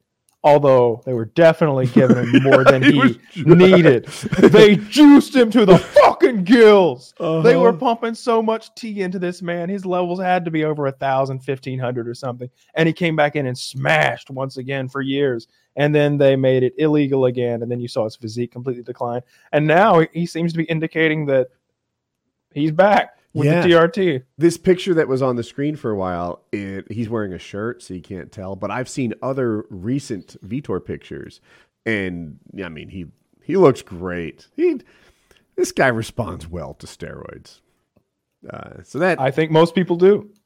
yeah, I haven't heard anyone who doesn't. Oh, I guess people die. That's well, they abuse them. Yes. I more plates, more dates did a video, call it last week or something. And this guy died at 50 something. And he was like one of the proponents of sustainable steroid use. You know, like he didn't go bonkers like bodybuilders can. He was just like, this is how I do my steroids. This is, I take my gear. I mean, he's not lying about it. And, but he didn't go over the top crazy about it. And my impression of the video is that it hit Derek, right? More plates, more dates kind of hard, because he's like, fuck, this guy was about doing it right. And he still lived into his 50s. Like, he talked about his dose the other day. I watch his channel occasionally too. Mm-hmm. He's only taking 125 milligrams a week. Yeah, he is even though he must, I would describe him as a hyper responder, but I don't know what the fuck I'm talking about. But even though he looks like a jacked, super strong guy, his dosage is under control. You know, he's not doing anything crazy if you just go by his dosage compared to other people's. And he often advocates, like, you know, you're taking too much. You don't need that much to look good. Yeah. So, yeah, he doesn't take that much at all. yeah. You got a child molester here, Taylor? Get a little Chomo action? Yes. So there's a story out of, what is this? The Tampa Bay TB. I assume that's Tampa Bay Daily News. So title of the article, alternative school teacher confesses to murdering sex offender on community Facebook page after seeing him try to lure children. And so the guy on the left here, Taylor, the hero. when you look to the side, your mic's not in front of you. Can you adjust? Oh, sorry. Yeah. So the hero on the left, looking pretty fit, is the one who murdered that ghoulish Mario pedophile creep on the right. And he was so, and you scroll down on that, and you'll see a post from Matteo Condalucci looking absolutely like he's heading to the yearly pedophile awards. And he's got, look at his mustache. Oh, no. He just says, "Hi, my name is Matt. I am from Buffalo too." Clearly writing that to a child. But basically, this guy had been caught fucking around with kids, and he put this, and he started doing like a youth outreach ministry thing that look was at him targeting with children. I'm Look at him showing with it the to him. priest get up on. Yeah. Yeah. Well, because he was running stuff where he's like, oh, he wrote this. He's like, my name is Reverend Matthew Condalucci. I am the founder of Disciples for Christ Street Ministry. The purpose of this ministry is to help the needy in our community. I work with the homeless and the needy families to provide them with food, clothing, and the other essentials that are needed for their everyday living. Put a couple periods in there, run on. I receive a lot of my donations from different stores in the community. There's a tireless effort and demands a lot of attention and hard work, and basically, you know, food, homelessness, all that. And it shows him cutting a young child's hair there, and he's clearly luring in children. Giving back to the community. Okay. Giving back to the community. And this guy, what was his name? James Fairbanks, the guy who took care of business, wrote on Facebook. We'll see. You know, you are right. He did murder him. But he wrote, "Dear media, I am writing," this is on Facebook community page. "Dear media, I'm writing this email to let you know that I killed Matteo Condalucci Thursday, May 14th around 9:45 p.m. While out apartment searching and checking the neighborhood I wanted to live in, I stumbled across his sex offender registry info. I read where he had molested, raped 2 children and been convicted twice, yet only served 2 years in prison for, all caps, raping children." I seen his address was right around the block from where I was looking to move. I drive by, and to my horror, he was standing in his driveway pretending to wash his truck. No soap or water, just a rag, while staring at a group of children playing in the street. I watched him for a few minutes and just felt sick to my stomach. He just kept staring at them.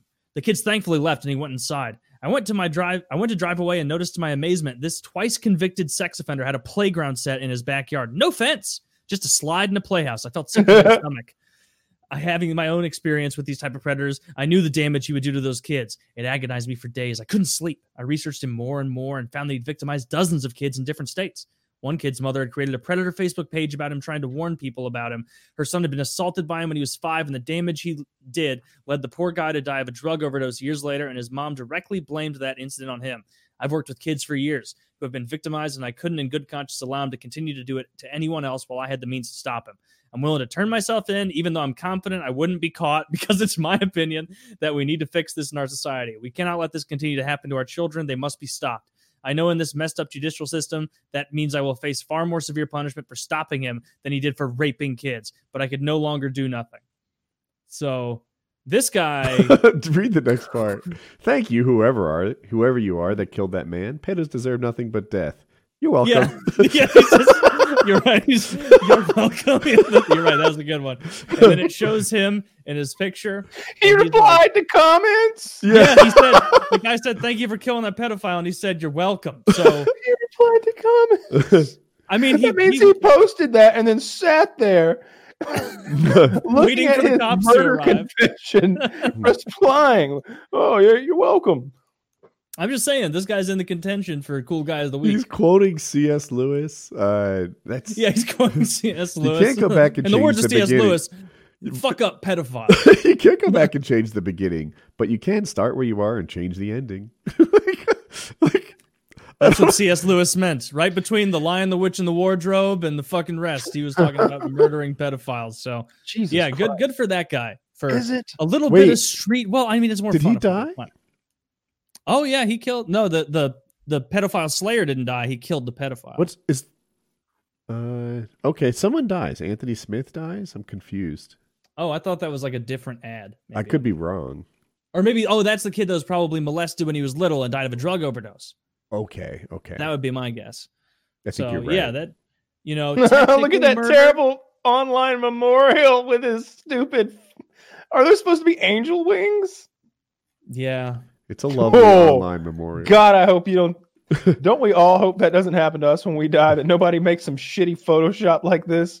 God damn it, dude. Now, if one of us dies, this is going to be all over. I know. I didn't want to say it and lock it in, but now we have. Because you're going first. I don't even think yeah, right? Do I even have to die? I'm going to make it.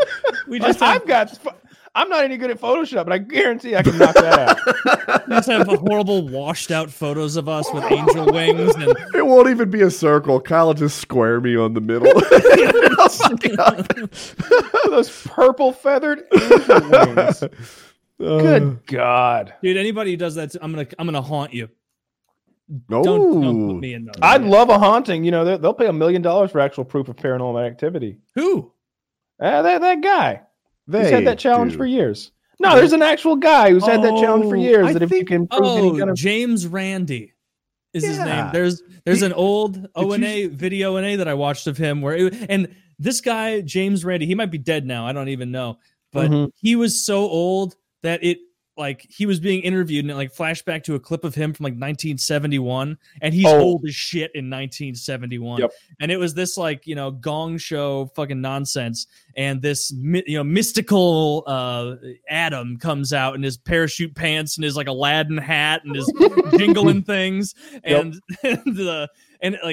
it wasn't like modern day. It was like they would set these people up to get humiliated. Now it feels like if someone goes on Jimmy Fallon and they're like, Mr. Pratt, someone's here from your high school and they've got a funny story to tell, and Chris Pratt will be like, oh my goodness, is it Johnny, get out here, and it's clearly scripted, clearly set up. This was before they do that, and it was this TV show, very popular, and this guy's whole business, his livelihood for himself, his family, his wife, his kids, is being a magic man.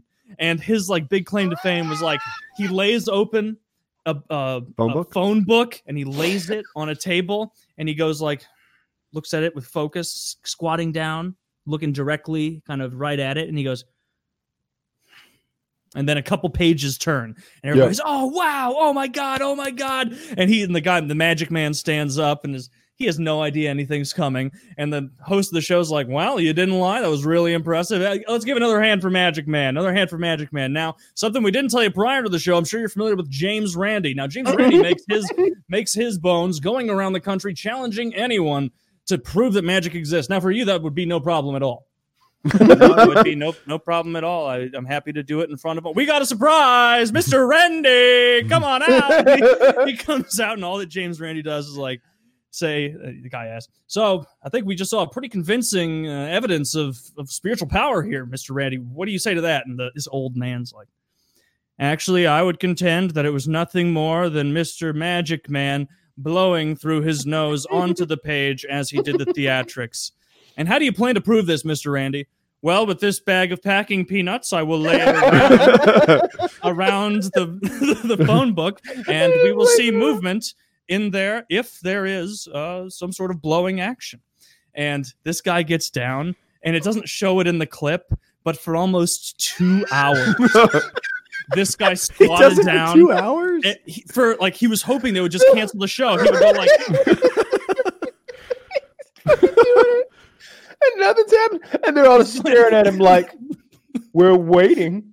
Yeah, they're waiting for him. And in the video from years ago, when Jim was reacting to this, he had a funny line where he was like, do you think at any moment the Magic Man is sitting there like, what if I actually can do this? Trying to will that page over. And in the end, the guy just goes to the energy, the problems, it's the circular air in here that's causing it to push down. See, it's just pushing the page right back down, the static electricity. And then he picks up a page and drops it, and it goes the correct way, and he like pulls it back the wrong way. It humiliated, his whole life ruined. He probably had to go be a forklift operator after that. Yep. But very, very funny clip, very funny one. James Randi video and yeah. So if you could haunt me, I'll call James up, and I mean, it'd be worth you dying easily. Dude, if I die before James Randi, that's gonna be so embarrassing. How old is this bitch? He's got it. I think he might be dead. He is 91. Holy shit! And he looks every day of it. He looked every day of it 40 years ago. Yeah, there's no telling it. Yeah. Do you ever do that on like Wikipedia pages where you'll go through and you'll look at the oldest people to have ever lived? And it's like, I think the oldest one's like Jean Calment, some French lady, 122 or so. But hers has come into question. I think this Japanese bitch at like 118, 119 is the current ruler, but who knows? And do you ever think, like, just going through their life, like if someone were to come up to them at the age of 61 and be like, hey, you're halfway there. Do you think they'd be like, oh, there's no way I'm halfway there already? My joints hurt. Like every year from 90, everyone I love is already dead. Yeah. Dude, your grandchildren are dying of old age when you're 118. Yeah. Oh, yeah. Your grandchildren are dead. So they'd be about 40 years younger, which would put them in 178. Yeah. Isn't there a president 78, not 178. Okay, Bilbo Baggins. Oh, God. No, but I get your point. Yeah. If you're 120, your kids are probably need to be like 95. Their kids need to be like 75 or 80. I mean, let's hope longevity runs in the family, or you're going to a lot of funerals. For my next Twitch stream, I'm just going to do math in my head for 4 hours. Should be fucking hilarious. Do math. So like 5 or 6 problems. I'll get 2 or 3 right. I finished all of GTA 5. Oh. One of the most fun games I've ever played. I can't believe I didn't play that before. Going to multiplayer? Taylor Merca on Twitch. Last time I shouted it out on here, a lot of people joined. I haven't done multiplayer yet. Next, I'm not sure what game I'm going to play. I remembered I downloaded months and months ago that second South Park game. I might try that out. I also got Red Dead Redemption 2 Bully, which is a Rockstar game that's apparently very funny, where you're a bully in an elementary school. You'll like Red Dead. It's a Red Dead AAA, just super good game. I'll play that multiplayer. Yeah. That's where like a lot of extreme shit comes from. Maybe it's too hard, right? I want to be like, I want to see Taylor multiplayer take his car and land on the top of the Eiffel Tower. Maybe that's like 600 hours of trying to make that video, and that's a dumb idea. I don't know. Oh, I upset so many people throughout those streams with my flying.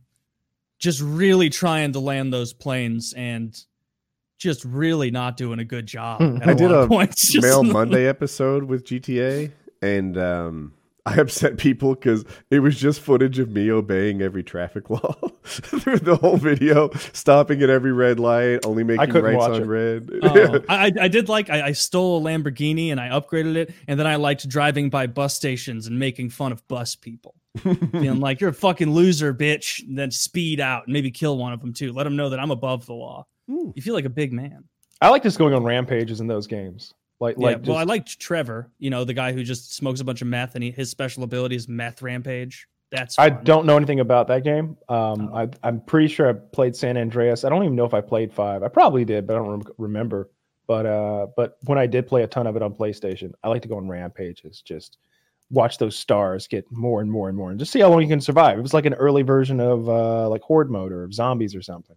I did like as the game starts out with you like, all right, we're gonna boost this car and make like $5,000, and like 3 hours later, it's like we're planting bombs at the foot of the Pentagon, and the government's never gonna find out because we're hitting the Bank of America corporate building across the way. Now, make sure you kill every cop in California first. That's great. Yeah, lots of fun I had playing that game. So I'm looking forward to whatever I decide to stream next. Kyle, probably most people haven't seen PKN. iStory? They must be curious. They've been watching you for 2 hours now, or 2.5. Yeah, it's a little like black, I guess, on this. A little swollen. Still. Yeah.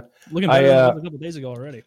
Yeah, it was Tuesday and today's Thursday. Mm-hmm. So I had to get this. I had a mole like right on the edge of my eyelid. It was really small. I told them it looked like there was a booger on my eyelid, and it was just unsightly. I didn't like how it looked, and I've been wanting to get it off for a while, but I procrastinate things like that.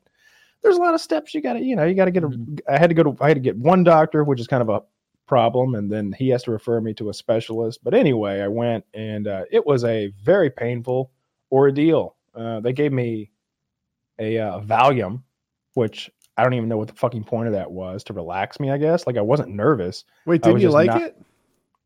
I mean, I loved it, but it didn't kick in until right about the time I got back home. Like I was high all afternoon. Oh no! Yeah, I've had a bunch of surgeries, and they give you that. What do they give you? Fentanyl? Is that what they give you?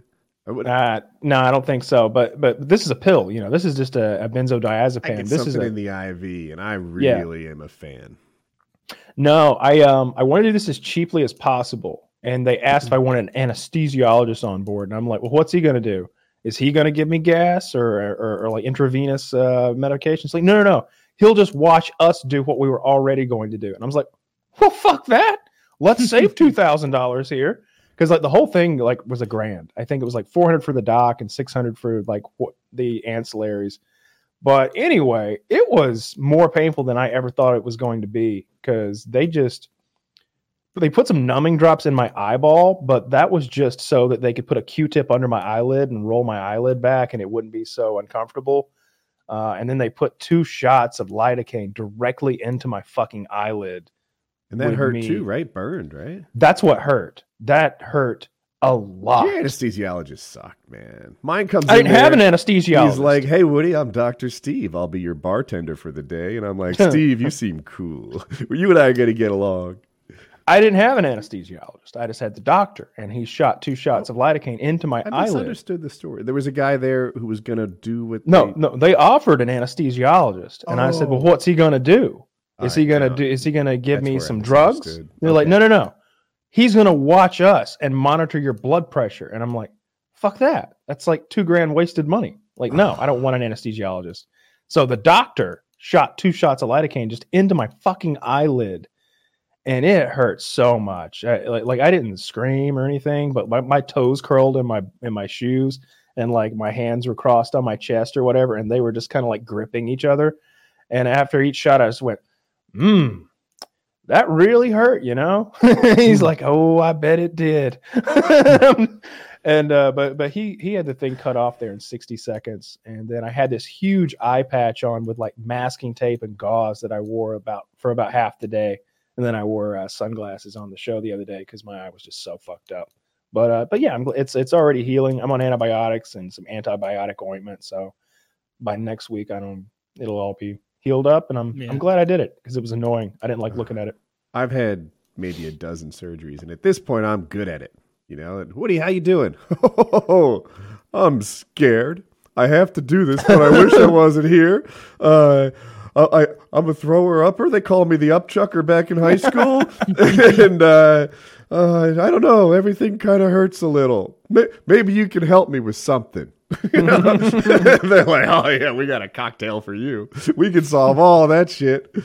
It's gorgeous. I would have loved some hard drugs. I would have loved some fucking some morphine or some Tylenol 3 or some codeine or anything to really fuck me up. But anything but one Valium. Yeah.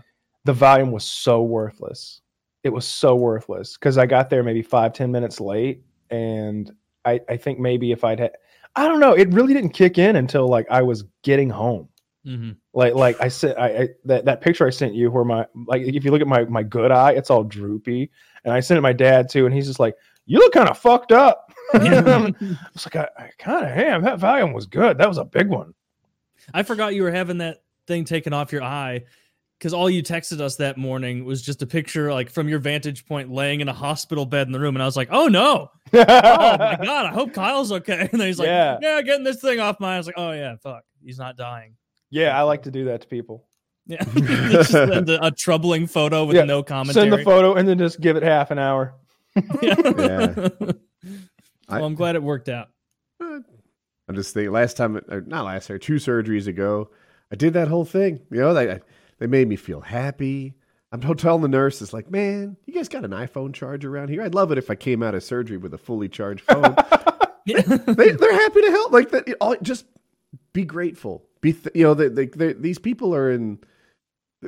Not everyone's nice at the hospital, and if you are, they're happy to charge your phone. Someone's got an iPhone charger in the hospital, and I was away from home, so it was a big deal. It was like, man, this thing's my lifeline to my wife. I've been talking to her. She's nervous. If I came out of this surgery and the phone was all charged up, that'd mean a lot to me.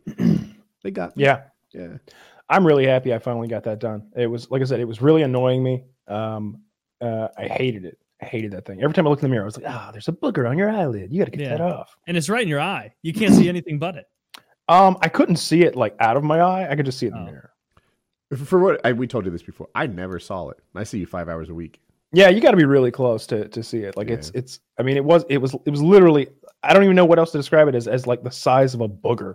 Like I don't have an object on my desk that's as small as this thing was, but it was ugly and it needed to go. And it was like a low grade cancer scare, maybe, or just was cosmetic. No, okay. No, because there were eyelashes growing through it, which the doctor said was a good sign as far as that goes. I had that one removed from my side a few weeks ago that I showed you. That was like 4 stitches.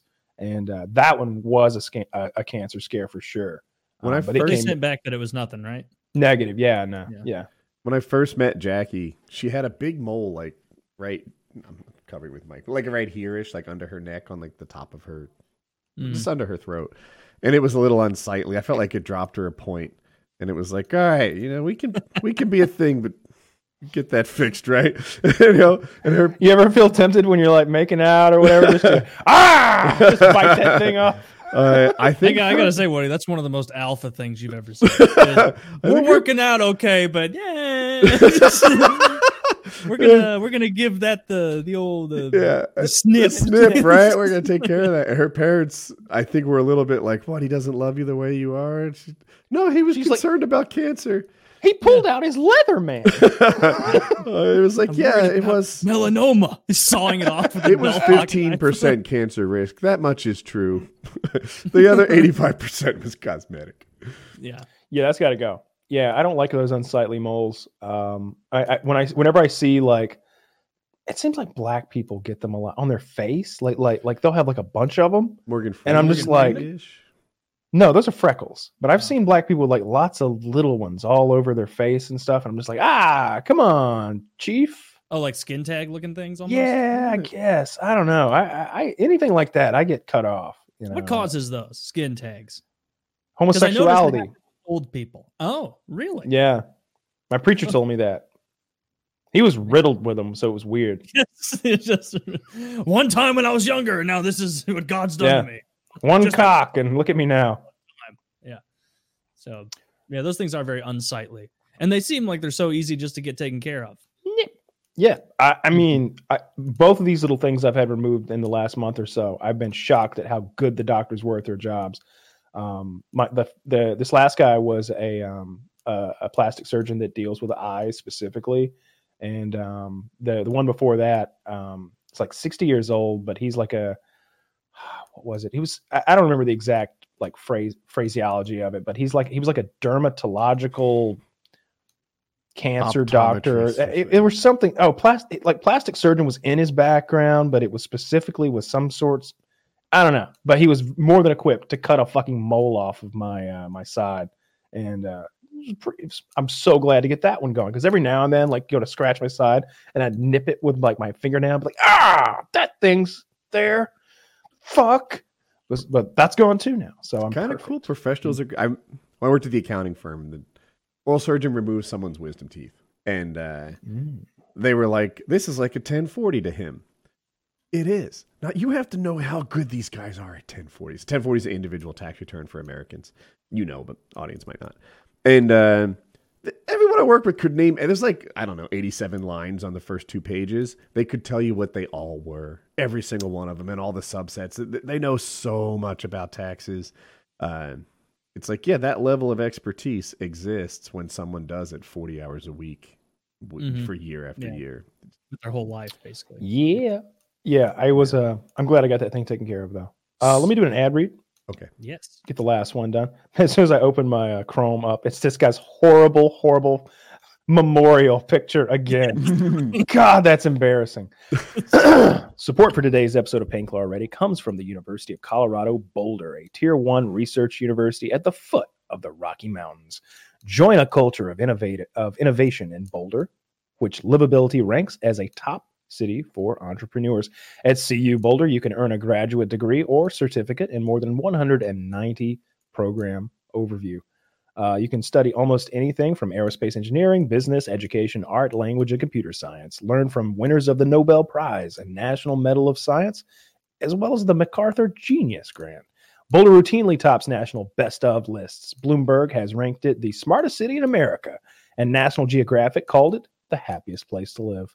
Advance your education and your career at the University of Colorado Boulder. Learn more and find the graduate program that is right for you over at colorado.edu/grad programs. That's colorado.edu/grad programs. If I were looking for a grad program, I promise you it'd be one right at the foot of the Rocky Mountains. Yeah, that sounds awesome. I want to be getting a few degrees in a year or two myself. Put some work in, upgrade the rest of your life. Yeah. Aerospace, probably. Something like that. What a great place to live. So much stuff to do there. It's such a great place to live. It is. Every time I go, I'm sad when I leave. You don't even want to ski. You're missing out on half the fun. I don't know what you're into the skiing thing. Like it's you act like I'm the only one that appreciates Colorado skiing. You're the weird one here. It's not. We've been through this 50 fucking times. I can't. 50 fucking times.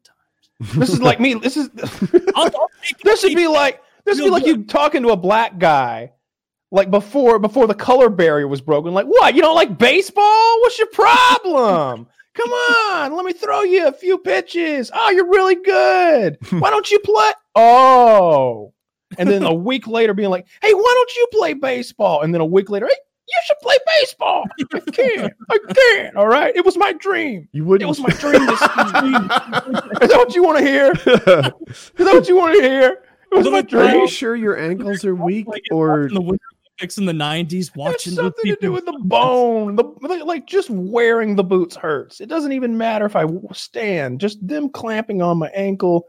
Yeah. Very painful. Snowboarding is would be your speed. I could probably snowboard, but I have no skateboarding experience. Seems like sledding is my sport. Sledding is a lot of fun. I would be happy to ski alongside you while you sled. That would be hilarious. Would be it's like, this has no steering and no brakes, right? What do you know? Like just every time, meet us at the bottom of the run, and we get down in 8 seconds, and then we look up, and Kyle's like beelining like a laser for a tree. On just a disc going off the side. Usually they're little half-pipey shaped, to keep you in. I want one of those Olympic bobsleds that I'm inside of, like with one of those helmets that's shaped like a fucking penis in the back. Like it's just super aerodynamic. You see those people die at that one Olympics in the skeleton? Because they got going so fast and they like launched out of it. It's called the skeleton. They're barely on anything. Yeah. That's a very... The risk reward of that sport is zero. What is it? There's a luge, a skeleton, and a bobsled, right? Are those 3 different things? Yes. Luge is head back, feet going first. Skeleton is head first, feet are back. But you're barely on anything. And the bobsled, it's when you've got a bunch of guys, at least 2, jumping, running, pushing that thing, and then jumping in. Yeah. Yeah, it's funny that bobsled, like... For a lot of the people, all they do is run and jump in, and then they're a passenger going forward. So, like, I think the American team at one year got Herschel Walker to join, this elite athlete football player. And they're like, all you have to do is fucking push for a little bit and then hop in the back and don't be an asshole. And like, it really helped him. Am I right about that? Let me see if it's literally. That's hilarious if it's true, because Herschel Walker is probably one of the biggest genetic freaks in human fucking history. That man was fighting in Strike Force at like 52 and killing people. Let me show you what Herschel Walker looked like in his early 50s.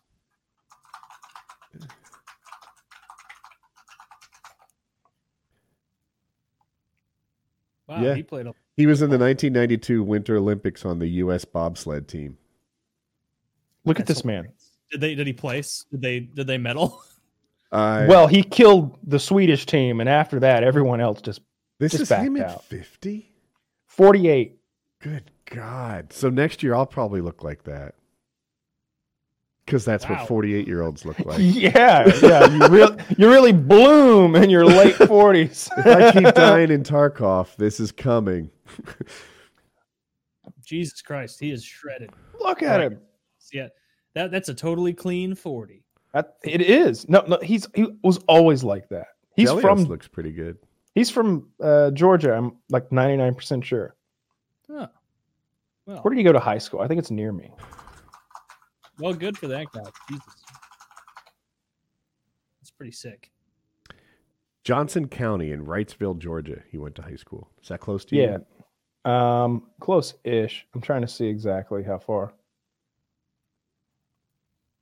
I hired these fucking retards that ended up, or no, I made a mistake. I went on Home Advisor and was like, all right, I just want to get a couple people that'll come and mow my lawn this weekend. This was a couple weeks ago.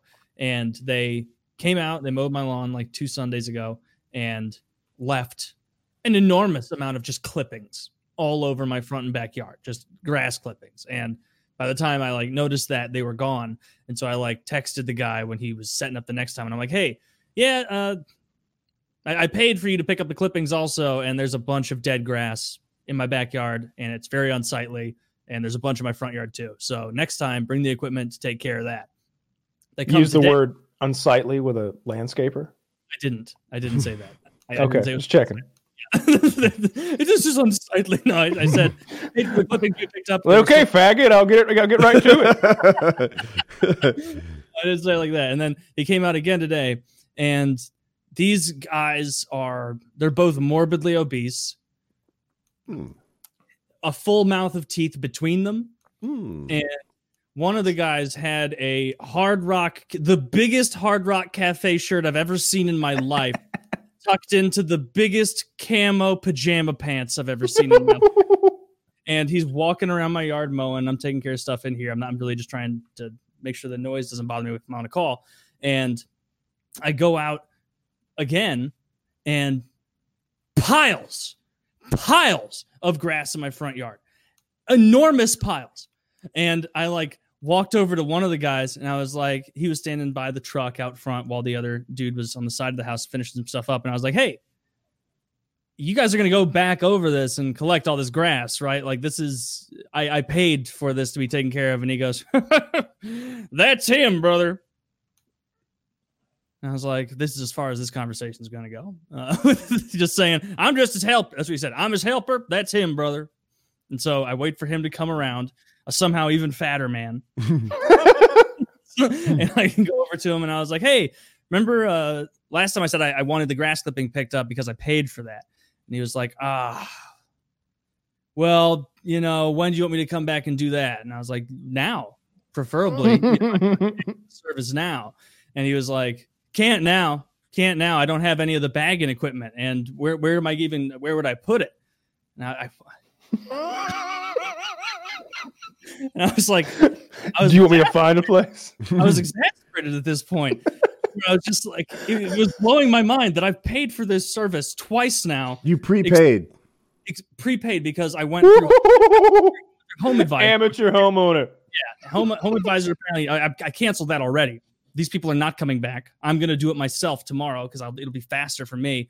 And like the amount of indignation this fat fuck had when it was like, and I did it very politely. Like, I'll I paid bet. for this. Like, we had this discussion. Do you remember 2 weeks ago when you came here and we talked about this? Like, I don't want someone to mow my grass and then 3 days later look like my entire grass is dead because there's a big pile of dead grass on it. And he was like, "How about we come out? On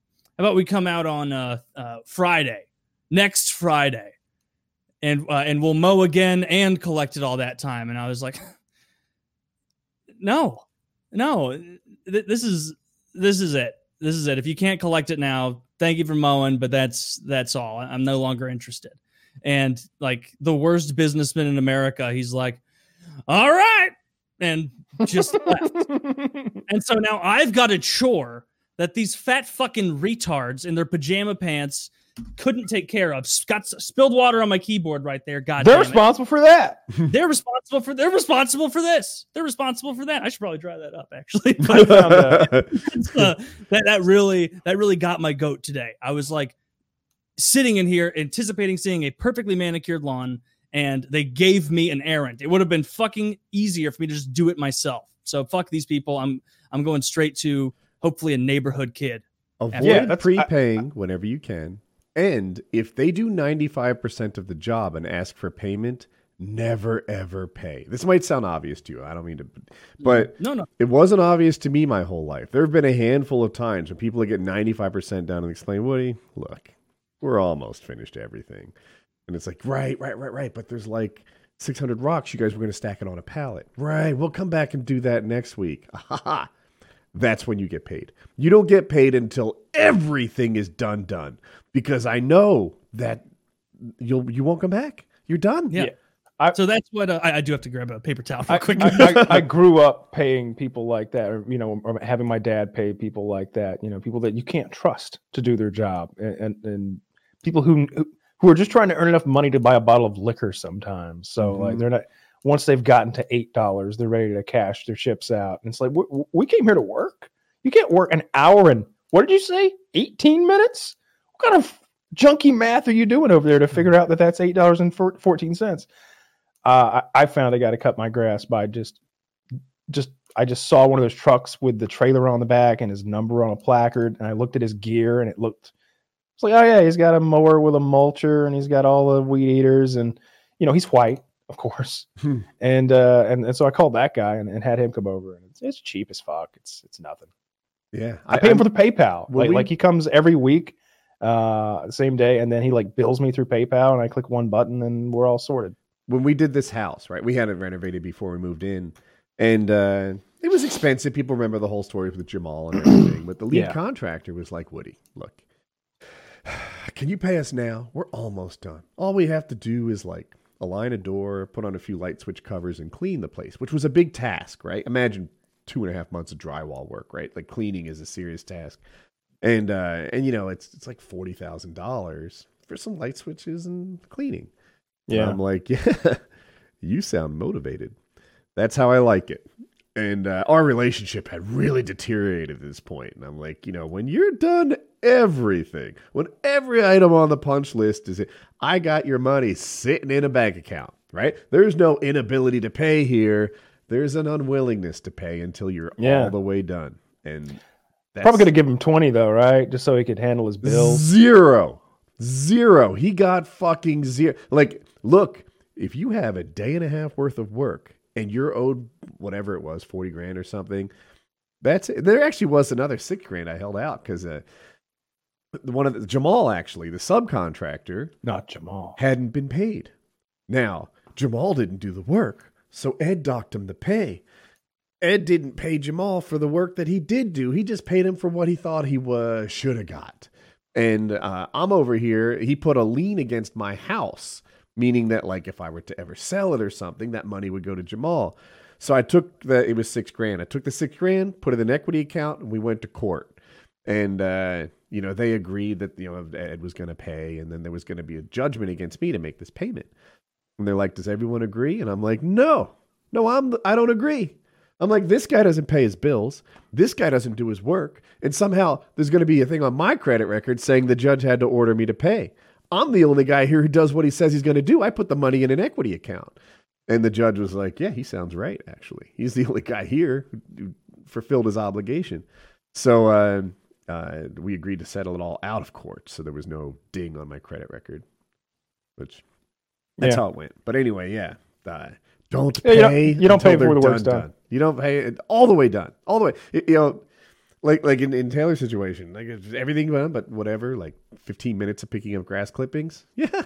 Well, if you want your money, you'll just work 15 more minutes, I guess. Otherwise, they won't do it. I You're told muted, Woody while Taylor. you're gone, Taylor. You're muted, by the way. I just found one of those, trucks and trailers at a gas station that's got the sign like, Miller's Mowing or whatever the fuck, and I got one of those guys. So, Something to do. new story came out, sort of a thing. Lori Loughlin, probably pronounced that rightish, and Massimo Giuliani. They were the people that did that like scandalous way to get their daughter into MIT or Stanford, maybe. I think it might have been Stanford. They pled guilty, and they're getting the woman is getting 2 months in prison and $150,000 fine, 2 years of supervised release, 100 hours community service, and her husband's getting 5 months in prison and 2 months release, supervised release. That it's weird to me. I've said this before as a hot take, and I'm not backing off. I feel like the problem is they didn't pay enough to cheat their kid into Stanford. If you pay $2 million and buy Harvard a new wing with your name on it, your kid gets in. If you pay $1 million and whatever, donate to the library, your kid gets in and no one thinks twice about it. If you pay $150,000, suddenly it's corrupt. Well, I don't remember the specifics because it's such an old case now, but it seemed like they were bribing officials rather than donating toward the infrastructure of the university. But you say tomato, I say tomato, right? Like, I think that they were able, like the rowing coach could get people in and bypass the normal admissions, which, by the way, is how I got into college. And, but she didn't know how to row, whereas I actually didn't know how to swim. And that was like the scandal of it. But is it donating to a library also bypassing the normal admission standards? It's just more money? No. Well, what I was saying was it seems unfair because they're bribing officials, like decision makers, rather than investing into the infrastructure of the university itself, which is also like kind of questionable if you want to look at it like broadly. But I definitely see a big difference. Like if you pay me and I get you in the door hasn't gotten anything out of that. I'm a middleman and I've taken all the money. But if you pay to spruce up the place so that you can come in, the place is better for having you here. The place is not better for having Lori Loughlin's daughter there because she had some like admissions guy bribed. Until just now, I couldn't see your point at all. But that was well phrased. Like, I get it. One is investing in the school and greasing the wheels, and the other is investing in a corrupt official and greasing the wheels. I definitely don't like either, like on principle, but I do see a difference.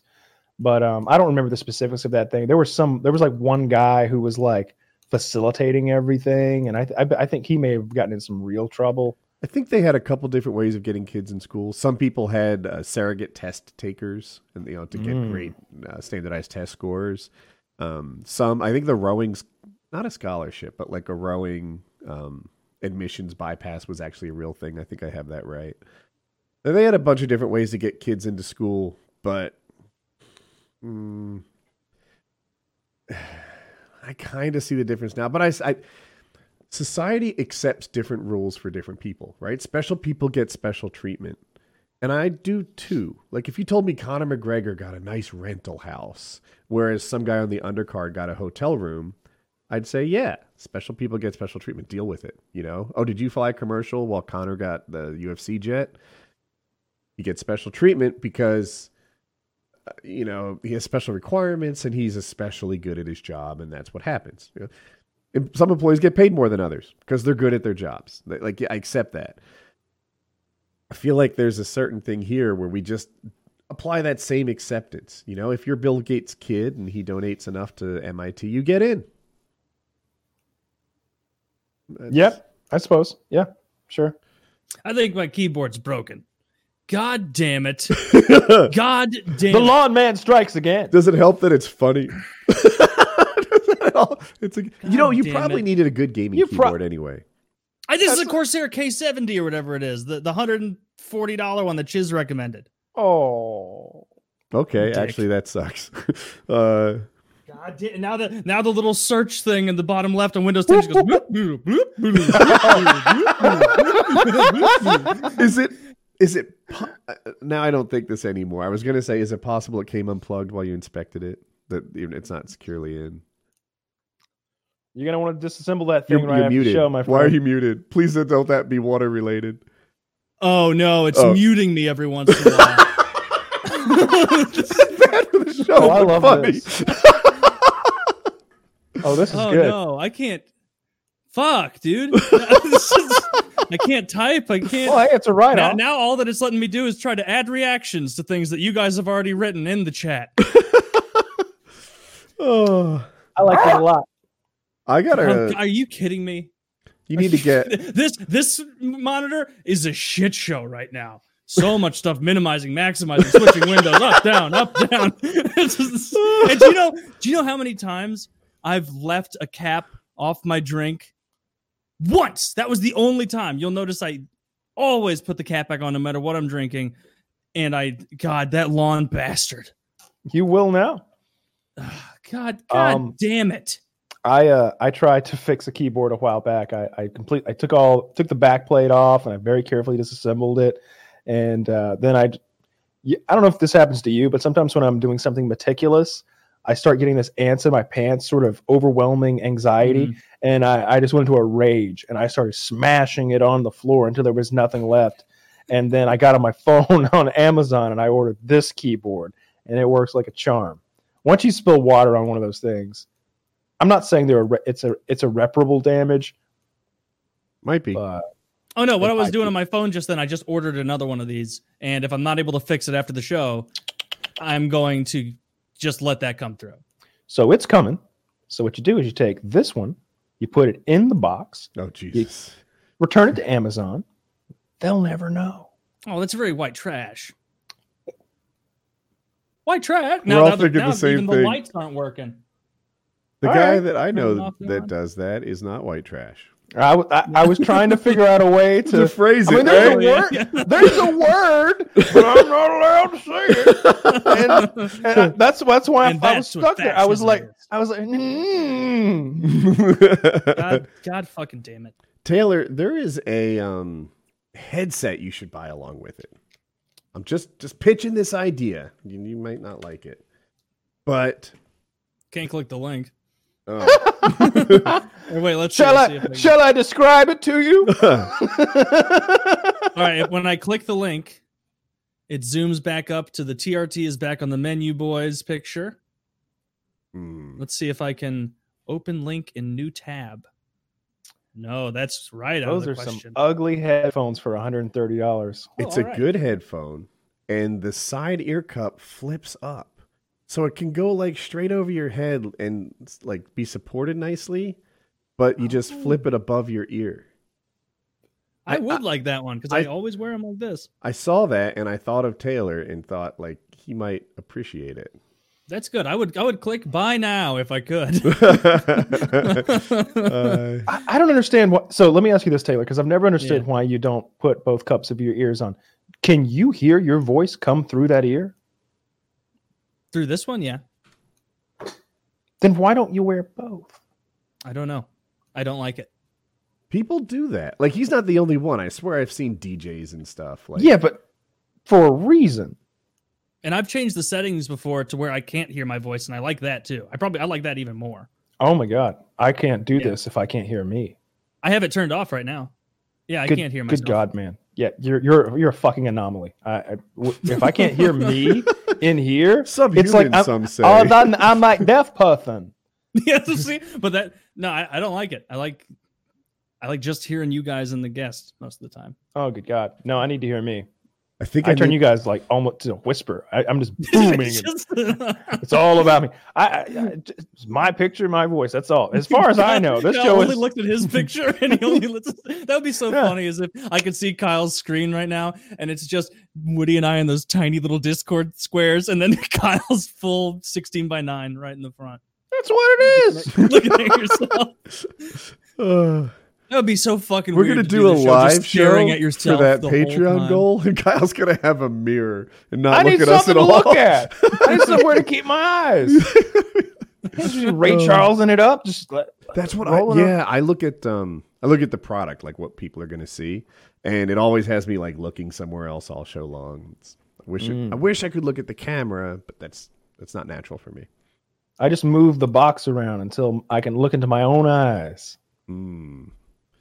That's what I'm doing right now. I need a new headset. I like this ear cup vibrates sometimes in a weird way, and Cool. I read about it, and apparently the driver is going bad. It's a nice headset. It was like $400. I got it like 8 years ago. I like these a lot. Are they I'm a the big fan of these. M50s? Is that what I'm looking at? Yeah, I think so. They're I pop. can Yeah, double check. Yeah, I know yeah, them. M50X. I've been looking around. Pastilli just bought a new headset. That's had an outsized influence on my buying process. Like, he's The really things good at Tarkov. That's probably why. Yeah, the things that are important to me, obviously comfort. I've had headsets before that just this strap up here can get real uncomfortable. It can actually make a little sore spot on the top of your head if you wear it for 8 fucking hours in a row, which sometimes we do. Right. And if like the material, the cup makes your ear sweat, that's no good. Gotta be velour, something like fluffy and nice, not leather. Yeah. Or- This is something really soft. It's not, I don't know what it is, but it's nice. I like Mink. it. My Yeah. my ears don't. It's mink, Mink. vagina. Mine's chinchilla. And I like this. I even like that it's red. My old headset was those Astros, and they were red, so I wanted to continue that little theme. I And so- considered Astros, but people who seem to be audiophiles aren't impressed by them. And I've always liked these. I could even get them again. You know, if a driver's bad, I guess it's all the excuse you need. I mean, Yeah. I use them 10 hours a day. And- Or you order yourself a new set, send that set back. Maybe I've got these. I've got we'll do that. some Turtle Beach gaming headset that I You still all of your entertainment, but your headset is where you draw the line. Apparently. Yeah. And I pay for Netflix, I pay for Hulu, I pay for ESPN, I pay for Disney. I can't think of anything else. Sometimes I just prefer the stolen version because it's all in one place. Like Plex has all the content of all of those combined. Even though I pay for them elsewhere, it's right here together in one spot. Fair enough. You still watching The Wire? Yes, I'm on towards the end of season 3. I'm toward the end of season 2. Okay. I'm halfway through episode 1 of season 1. I So- started watching it last night, but it got to the point where I was like halfway in and I was like, I'm not giving this the attention it needs and this is important. And so I turned it off and watched an episode of Family Guy and then went to bed. So Didn't finish Sopranos though. this is not a spoiler or anything, but do you remember To me. Yeah. So Frank Sabatka, he's Mhm. the bald guy who's running the port. His nephew is sort of the slick-backed haired go-getter and that lives in the basement. And he's got the girlfriend he has the kid with. Mm-hmm. Do you remember the girlfriend's tits? She gets topless at one point. Yeah. And it's like, wow. Doesn't he like grab her tits at one Yeah, point? he goes to like, grab him and she's like, we don't I'm have on the time. phone. He's- We don't she- have time. And he's like, well, they're out. he goes, they're staring right at me. And I'm thinking like, I bet that wasn't even the script. I bet he's just getting gropey because they are the nicest titties I've seen in a TV show in a coon's age. The prison scene for the sand snakes in Game of Thrones. Yeah, those are CGI. These are real titties. Oh, they're CGI? Yeah, That explains the absolute perfection. perfection. Yeah. They are big and perky and incredibly perfect. Anybody doesn't believe me, I'm going to find those titties right now. I can't believe I broke my fucking keyboard. God damn it. I find That it very stinks. believable, Taylor. I also can believe San Pellegrino does not get along with electricity. I think Or the your Vulcans. hair's looking better, Taylor. All it needed was a week. Couldn't have got worse.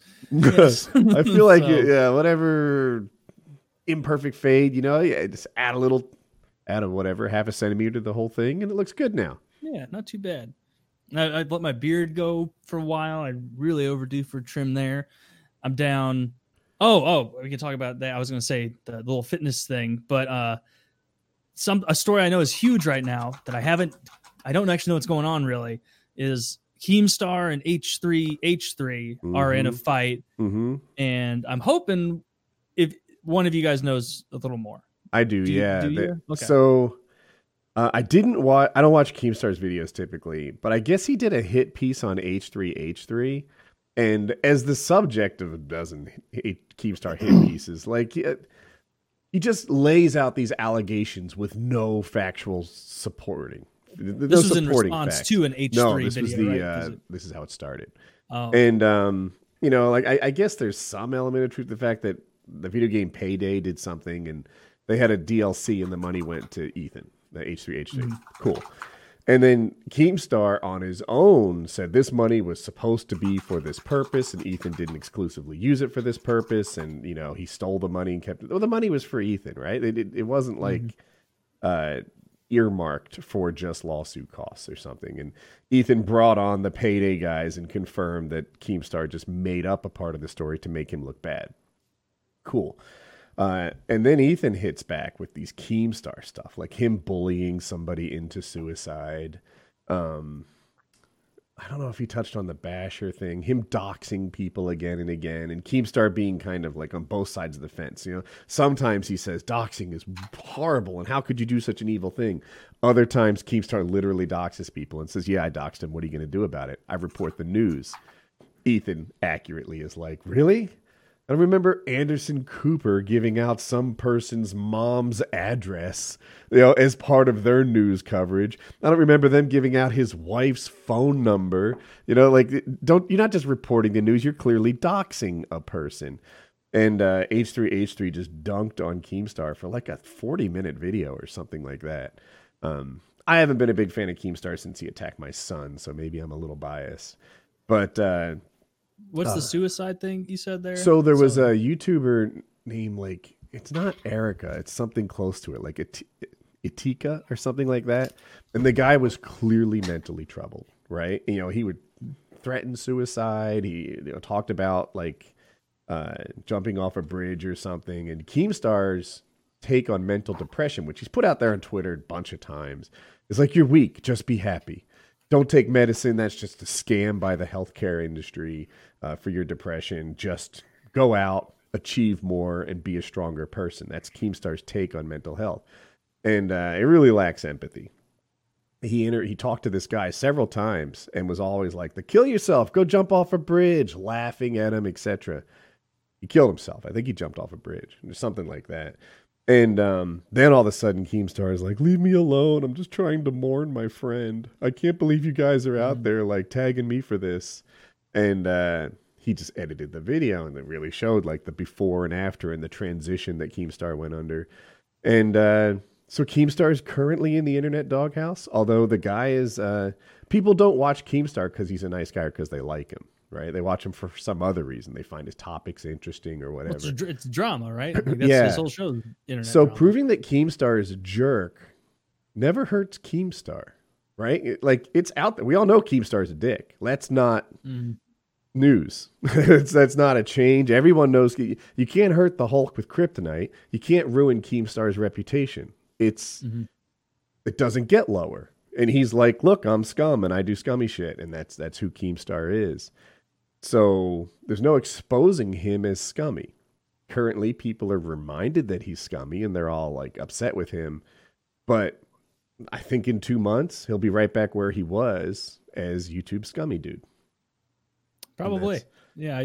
I've never watched any Keemstar content, and I've also never watched any H3 content, I don't think. No, I watched a clip of his podcast when he had Bill Burr on, when Bill Burr apparently was just not having whatever it was. And it was I awkward, think that's the extent of my he got a bunch of... He made a video about that or something, he and his wife. So the internet is kind of turned against H3H3 to some extent. He started off making reaction video content, and it wasn't straight up reaction videos, the really low effort ones where you just make faces while the video plays. he would make he'd mock it and do his own little skits and intersplice it in, and sort of a value add reaction video. People loved that. My impression is he sort of saw himself on the top of the bell curve at that and transitioned into the podcast. And a lot of people are like, hey, I liked this about you. I don't like this new thing about you. And they fuss at him. Anyway, he acknowledged the Bill Burr thing, and he's like, people say I'm unrelatable now, as he's like getting into his Porsche. People think that I shouldn't live in this house. It's beautiful. It makes me look like a fucking peasant. Like it's a $9 million home with this Jesus, like infinity pool or something and a Porsche in the garage. He's doing amazingly well. And he's like, people say that, I fucked up the Bill Burr interview or whatever. I'm misquoting. And his wife is like, yeah, that was cringy. And I was like, yeah, own it. Like it was kind of cringy. And they you were able to be like, yeah, that happened. I thought he handled that well, but it's so the Keemstar war with him, it's kind of sizzling out now, I guess. Or? It's 2 days old or something. Like it's okay. When I saw the video, it had 1 million views, and then I popped in on it today, and it had maybe 3.7 million views. So it's for people that follow YouTube drama, I guess it's the hip thing right now. But like I said, there's no chance that people will change their opinion on Keemstar. Everyone knows what Keemstar is about. He's trash. Oh, it stopped making weird. Stop blinking as soon as I held it vertically. Yeah, the liquid's pouring down toward the other side. Yeah. Now it's going to put random numbers instead of Windows key on your screen. Did that? No, it did not stop it. Good. No. Good. So what keyboard are you talking? Okay. I have one more. Yeah, Go ahead. I was going to say I didn't have anything else on the H3 Keemstar thing because I plan to watch H3's video on stream to try and understand what it's about, but that neither here nor there. But I finished The Sopranos last night. I was anticipating the end. Like, have you ever gotten to the end of a show? Or I know we've all talked about this. I know we have, where like you get bummed out knowing it's coming to an end. Like the way Kyle described that scene, the end one, where you're like, oh, and then it's just kind of a carousel, revolving door of people coming in, sitting down, like laughing, doing whatever they're doing. And as that was happening, I was having like that feeling of like, oh no, oh, this is really it, isn't it? This is the end of the fucking show. Shit. And I was expecting the mid-sentence cutout thing to be at least a little more obvious than that, instead of him just kind of hearing a ring and then just not even looking up all the way, just like getting to here and then ends. And so, correct me, most people assume like, okay, the end there was him right about to get assassinated. Yep. That's the understanding. My understanding is he got assassinated. That he didn't register the bullet or anything, but we see his brain turn off. That's how I interpreted the last scene. Yeah. But is there any I guess like fan theories of other things that might have happened? Fan theories don't matter. David Chase has spoken on the matter. Oh, okay. Well, never mind. Is that it? It's what yeah, Taylor that's said. it. He's dead. Yeah. They I don't know. I didn't put it together until other people like pointed it out to me. Killed AJ. There's a scene on maybe a boat with Bobby Bagliata or something close to that, where Tony was describing how it happens, and he's like, it just goes to black or something. Maybe Kyle, you can do it better than I can. Yeah. I mean, you pretty much got it. He's like, bet you don't even feel it, huh? Yeah. It's just everything goes black. It's over. Yeah. And they're having that discussion because Bobby had never killed anybody. And then, of course, Tony uses that information to his advantage the next day when he sends Bobby to have to go assassinate that guy, that Frenchman, that French Canadian fella, because he knew that was the best way to hurt Bobby. Yeah, poor good. Bobby. Why was he hurting Bobby again? Because Bobby beat him up. Oh, Bobby beat the shit out of him when they were playing Monopoly or whatever, and Tony was saying that Janice was blowing all the guys under the boardwalk. With Janice blowing some guy. Janice is Bobby's with wife. With this schlong in Jan's mouth. Yeah. Under the boardwalk. Yeah. And then Bobby beats the absolute shit out of him. And then you feel bad for Bobby when he was killing that guy, because you could tell like the way like Paulie kills someone is so blasé and who cares.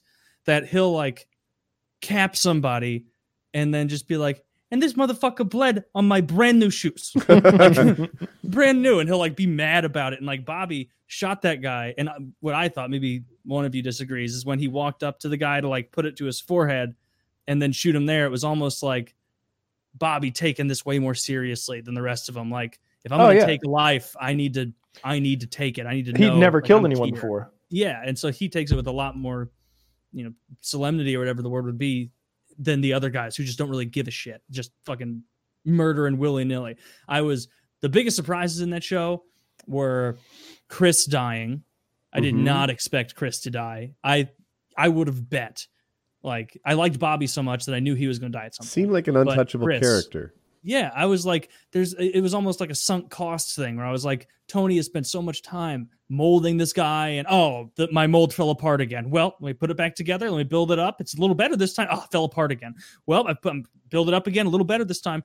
And so that caught me right out of left field. I did not expect him to murder Chris right there. Yep. So that was a really intense scene. What else did I know? I didn't expect Syl to get shot up like that so unceremoniously right at the end, because it was almost like Syl, Paulie, and Tony were kind of quasi untouchables, where it's like, all right, that's him, and then that's his little shield underneath him. Yeah, Consigliere or whatever it is. Close to that. Yeah. Yeah, and yeah, such a fantastic show. In a year or so, I'm going to rewatch that whole thing and probably pick up on more things.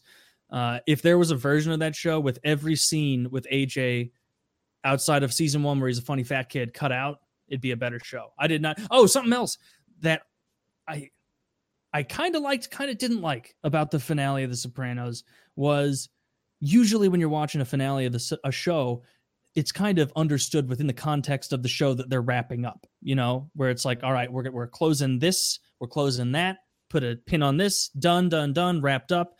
In this, it was like, I know it's the final episode, but Tony's going around, everybody's going around as if it's just another day, making plans for things that Things turned around and were going well, right? Tony came out of hiding, if I recall. They someone killed that guy with absolutely no forehead whatsoever, and with the gray hair that starts like right at his eyebrows.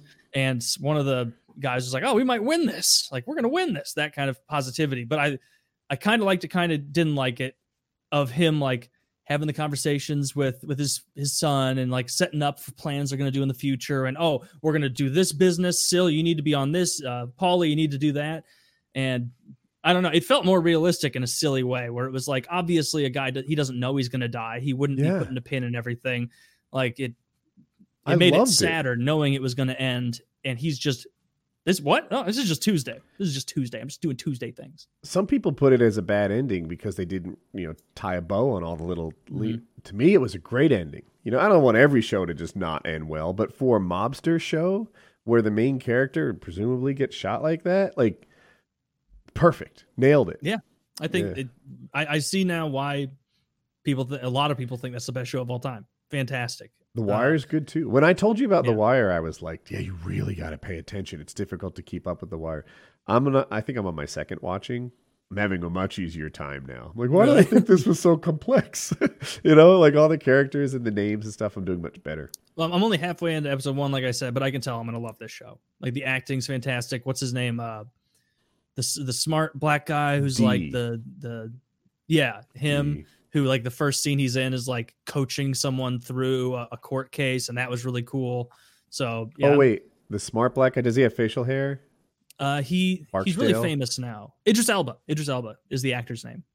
I don't remember what his character's name is though. There's a couple smart. Stringer Bell. Okay, Stringer Bell. Okay. Anyway, there's a couple smart black guys in the show, and I like that. I like that the people who run the drug enterprise, some of them are a little dumb thuggy, and some of them are intelligent businessmen, or just another kind of smart, like a socially kind of smart, where they understand how to play this game. And I like him because it seems like it's setting up that he's going to be the big thorn in the side of the cops the whole time. Because whereas his underlings might get out of control or something, like seems like he's got a tight fist wrapped around every little aspect of the business. So I like that character already. So we'll see what he does. Yeah, he's great. Yeah, Stringer Bell. I love that guy's character. I like Dee's character. Shucks, I like most of the characters in it. The detectives, I won't spoil anything with this. They all develop into interesting storylines too. I like what they do with them. So I think you'll enjoy the series. I like the over the top dressing like he's on the street, but he's a cop white guy detective who's like, lady, you take care of the inputting data. Me and my partner, we're street guys or whatever. Is he kind the of hell chunky it is. strong? Like, he's junky strong. He's wearing an enormous shirt and big pants and his like sideways hat. And I guess that was in cool season in 2, I think. All the bad guys are white. And he's very excited because it's his chance to like work with the drug dealers and to, he's not there taking pictures from a block away anymore. Mm-hmm. He's the guy who's like dealing with all the other bad guys because he fits. Season 2 is the shittiest one. You guys? I think it is. Yeah. I had a friend of mine. I was texting him. I was like, I'm just finished Sopranos. And he's like, oh, awesome. And I'm like, I'm about to start The Wire. And he goes, awesome. Just like skip season 2, and it's the best show ever made. Season, I mean, it's just not as good. It's still a good season. It takes a little while to quote unquote get the band back together, like get all the detectives like back in their squad again. But I think Frank Sabatka is pretty interesting. It's the Ziggy character is the most annoying part. His son, Frank Sapatka's son, is this piece of shit, skinny fucker who's just always just fucking everything up. You know why I liked Ziggy? Because I loved that actor in Generation Kill. I haven't seen that in a really long time. Oh, he's the guy that drives a lot and eats the Rip Fuel, like energy pills. I watched it one time. I don't remember very well. Anyway, I loved him in Generation Kill, and I just saw a lot of the same characteristics in the same actor, and I was, I get it. I've seen that. Yeah. That's a great show. Or miniseries, whatever. Yeah. Yeah, it's got that Skarsgård guy in it from True Blood. Yeah, the good-looking blonde dude. Yep. What'd you call him? Skarsgård? Is that the actor's name? Yeah. Oh, okay. I think that's his last name. His brother is the one who plays It in It. The clown? I'm taking in a little more media than I do when there's not a pandemic on. Like probably a lot of people are. Mm-hmm. It looks like we're wrapping up our response to the pandemic. It's political at this point, right? Where if you think it's bad, you're a Democrat. If you think it's fine, it's Republican. But it's my impression that America, it's not so much that we think it's over. It's that's all you get, right? That's all you get. I was willing to quarantine for 8 weeks. Fuck off, I'm back at it. And I'm not really much different. Like I'm just like, all right, well, I'm not going to quarantine for 2 years. I'd rather just see if I'm one of the 2%, no, one of the 98% that's fine through this thing or whatever the number is.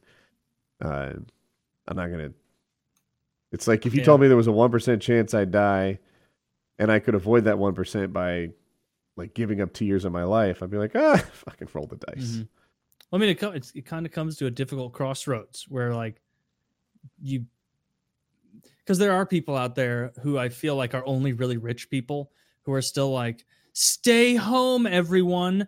What, you're working the service industry and you're out of savings and the Trump bucks didn't get you far enough? Sorry. What, are you only caring about the stock market but you stay home? And it's like, okay, well, you can acknowledge the value of staying home, trying to make this not as bad, while also acknowledging that tens of millions of people are out of work and really fucking struggling, and we can't do this indefinitely. There's going to be a global depression. Like, it's going to get bad. There's a huge middle class for sure who's almost had a lifestyle upgrade from it, and like it. Some people, yeah. If you're in non-essential industries and you can work from home and things like that. Yeah, that's what I'm getting at. I'm thinking of you, and I'm trying not to say you, but go for it. like people in your situation who can do their job from home or from the office. It's like, you know what? Secretly, I think this might be better than before. And you're not alone. Like I won't hide that at all. I am enjoying my lot in this. Yeah, very much. But that doesn't mean that you enforce your standard of it on everyone necessarily when they need to make money and feed their kids and shit. For sure. You can't put the whole world on pause. There's a lot of jobs where like social distancing kind of fits in with them. The lawn care guys, roofers, maybe a lot of construction. It's like, It's not NBA anyway. You don't have a bunch of guys rubbing on each other to install a roof. You can get, I don't know. You work. My the neighbor same got a new crew as roof six yesterday. guys. Oh yeah. Nice. Yeah, it was very fucking loud.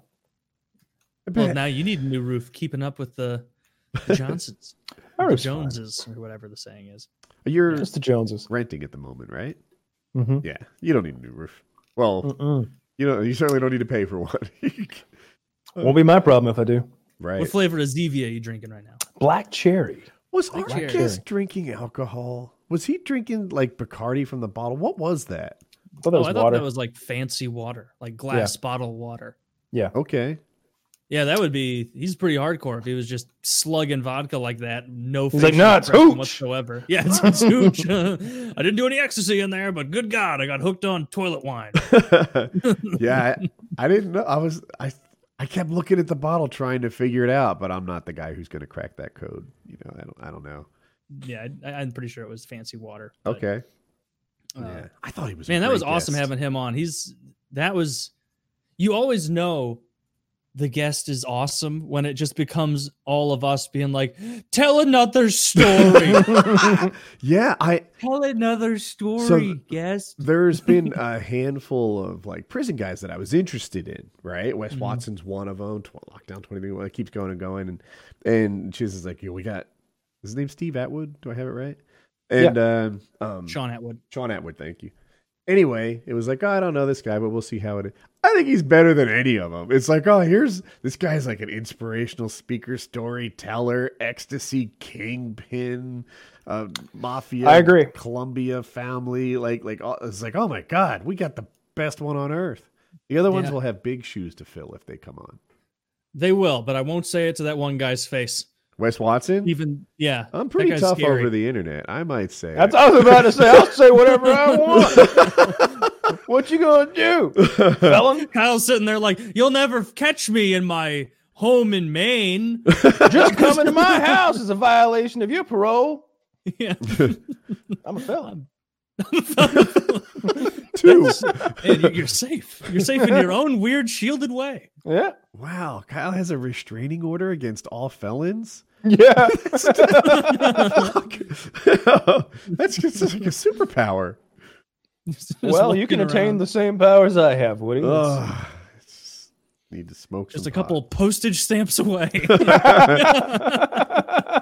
I could probably get it for something else too, like mailing lizards or something. Mailing lizards. There are lots of things you can't mail.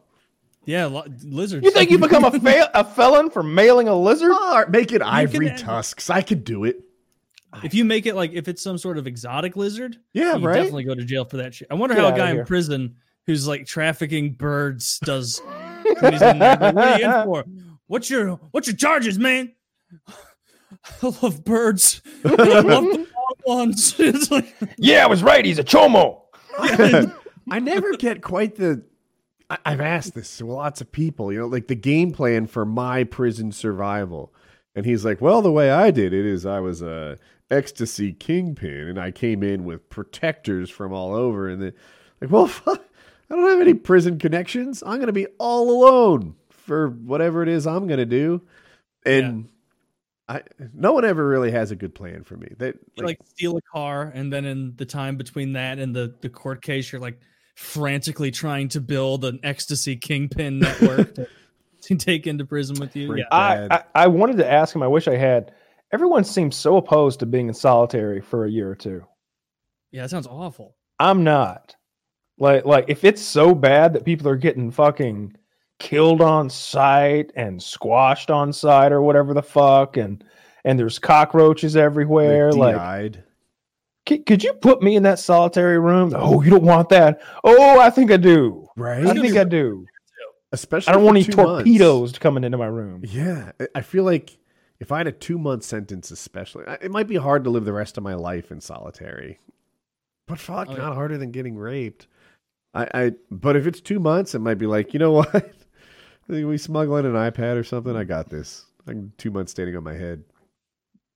Yeah, if you have any entertainment, you could do it. But YouTube would help me get through. Books. You get books. yeah, books Yeah. and are I you even guess- allowed books in solitary? Yeah. I Blade told the story where he was in solitary and he had books, right? Taylor, you're muted, I think. Am I muted? No. Oh, it might have muted me and unmuted me. Okay, I'll keep an eye on this. You were saying things out loud just before I said that, right? Like reactions. Oh, I don't know. Maybe that didn't get through. Yeah. Anyway, we're almost at the end. Stupid keyboard. Are you shitting me? We need maybe a waterproof keyboard should be your next one. Is it not supposed to do that? I guess. No. It doesn't normally blink randomly. No, it's not supposed to be doing any of this. Oh, I like that. That's Morse code for why. I have a good keyboard for you. Why would you on this? Son of a bitch. Do you have another keyboard around the house? I do, but I didn't want to run around and right. It'd be a temporary replacement until the good one comes in. Stream and I just dropped it and I opened up every single thing. I'm that doesn't happen. I can drop my keyboard. It's fine. Now I can't exit out of this. Task manager's open, and I'm somehow in the wrong Discord chat now. Is your mouse not working? Well, it's like the mouse is trying to work, but this is, I assume, putting in so many inputs that it's like jumping around and not working right. So I'm having to click everything like 10 times. So, god damn it. Well, it is funny. So you get. Wait, I say that again. I talked at the same time. I said that's life. Oh, okay. I ruined your timing. Sorry. Oh, that's okay. No, it's all good. The other one will show up between the 25th and the 29th. And until then, I'll use this free crappy one that came with it. Fucking way she goes, Randy. Kyle, have you been gaming at all? I think they tried to pull you into Tarkov last night and you were maybe watching something. I was watching The Wire, yeah. No, I've been playing Warhammer's DLC came out last night. So I'm going to be playing that. Gotcha. The new DLC is very, very cool. They added a lot of shit. So I'm going to be playing that. Yeah, I've just been playing Tarkov, but I don't have anything new to report about it. I'm just trying to upgrade same old. Me. They're slow with their updates. Yeah. Thinking. We could do a 3-hour, 51-minute show. Yeah, let's knock it out. I had a great time. Through 9 minutes. You're opting to power through 9 minutes? I didn't hear. Just ignore him. He doesn't even have any equipment anymore. I think he's in and out of mute. He's like this. Being muted. I'm. All right, fine. Let's end it. I wish I should be taking video of what's going on my screen right now. It's just bananas. All right. PKA 492. I think it was a fire episode. So very good. Want to get him on again. Come back. All right. Any outros? Nope. No. There we go.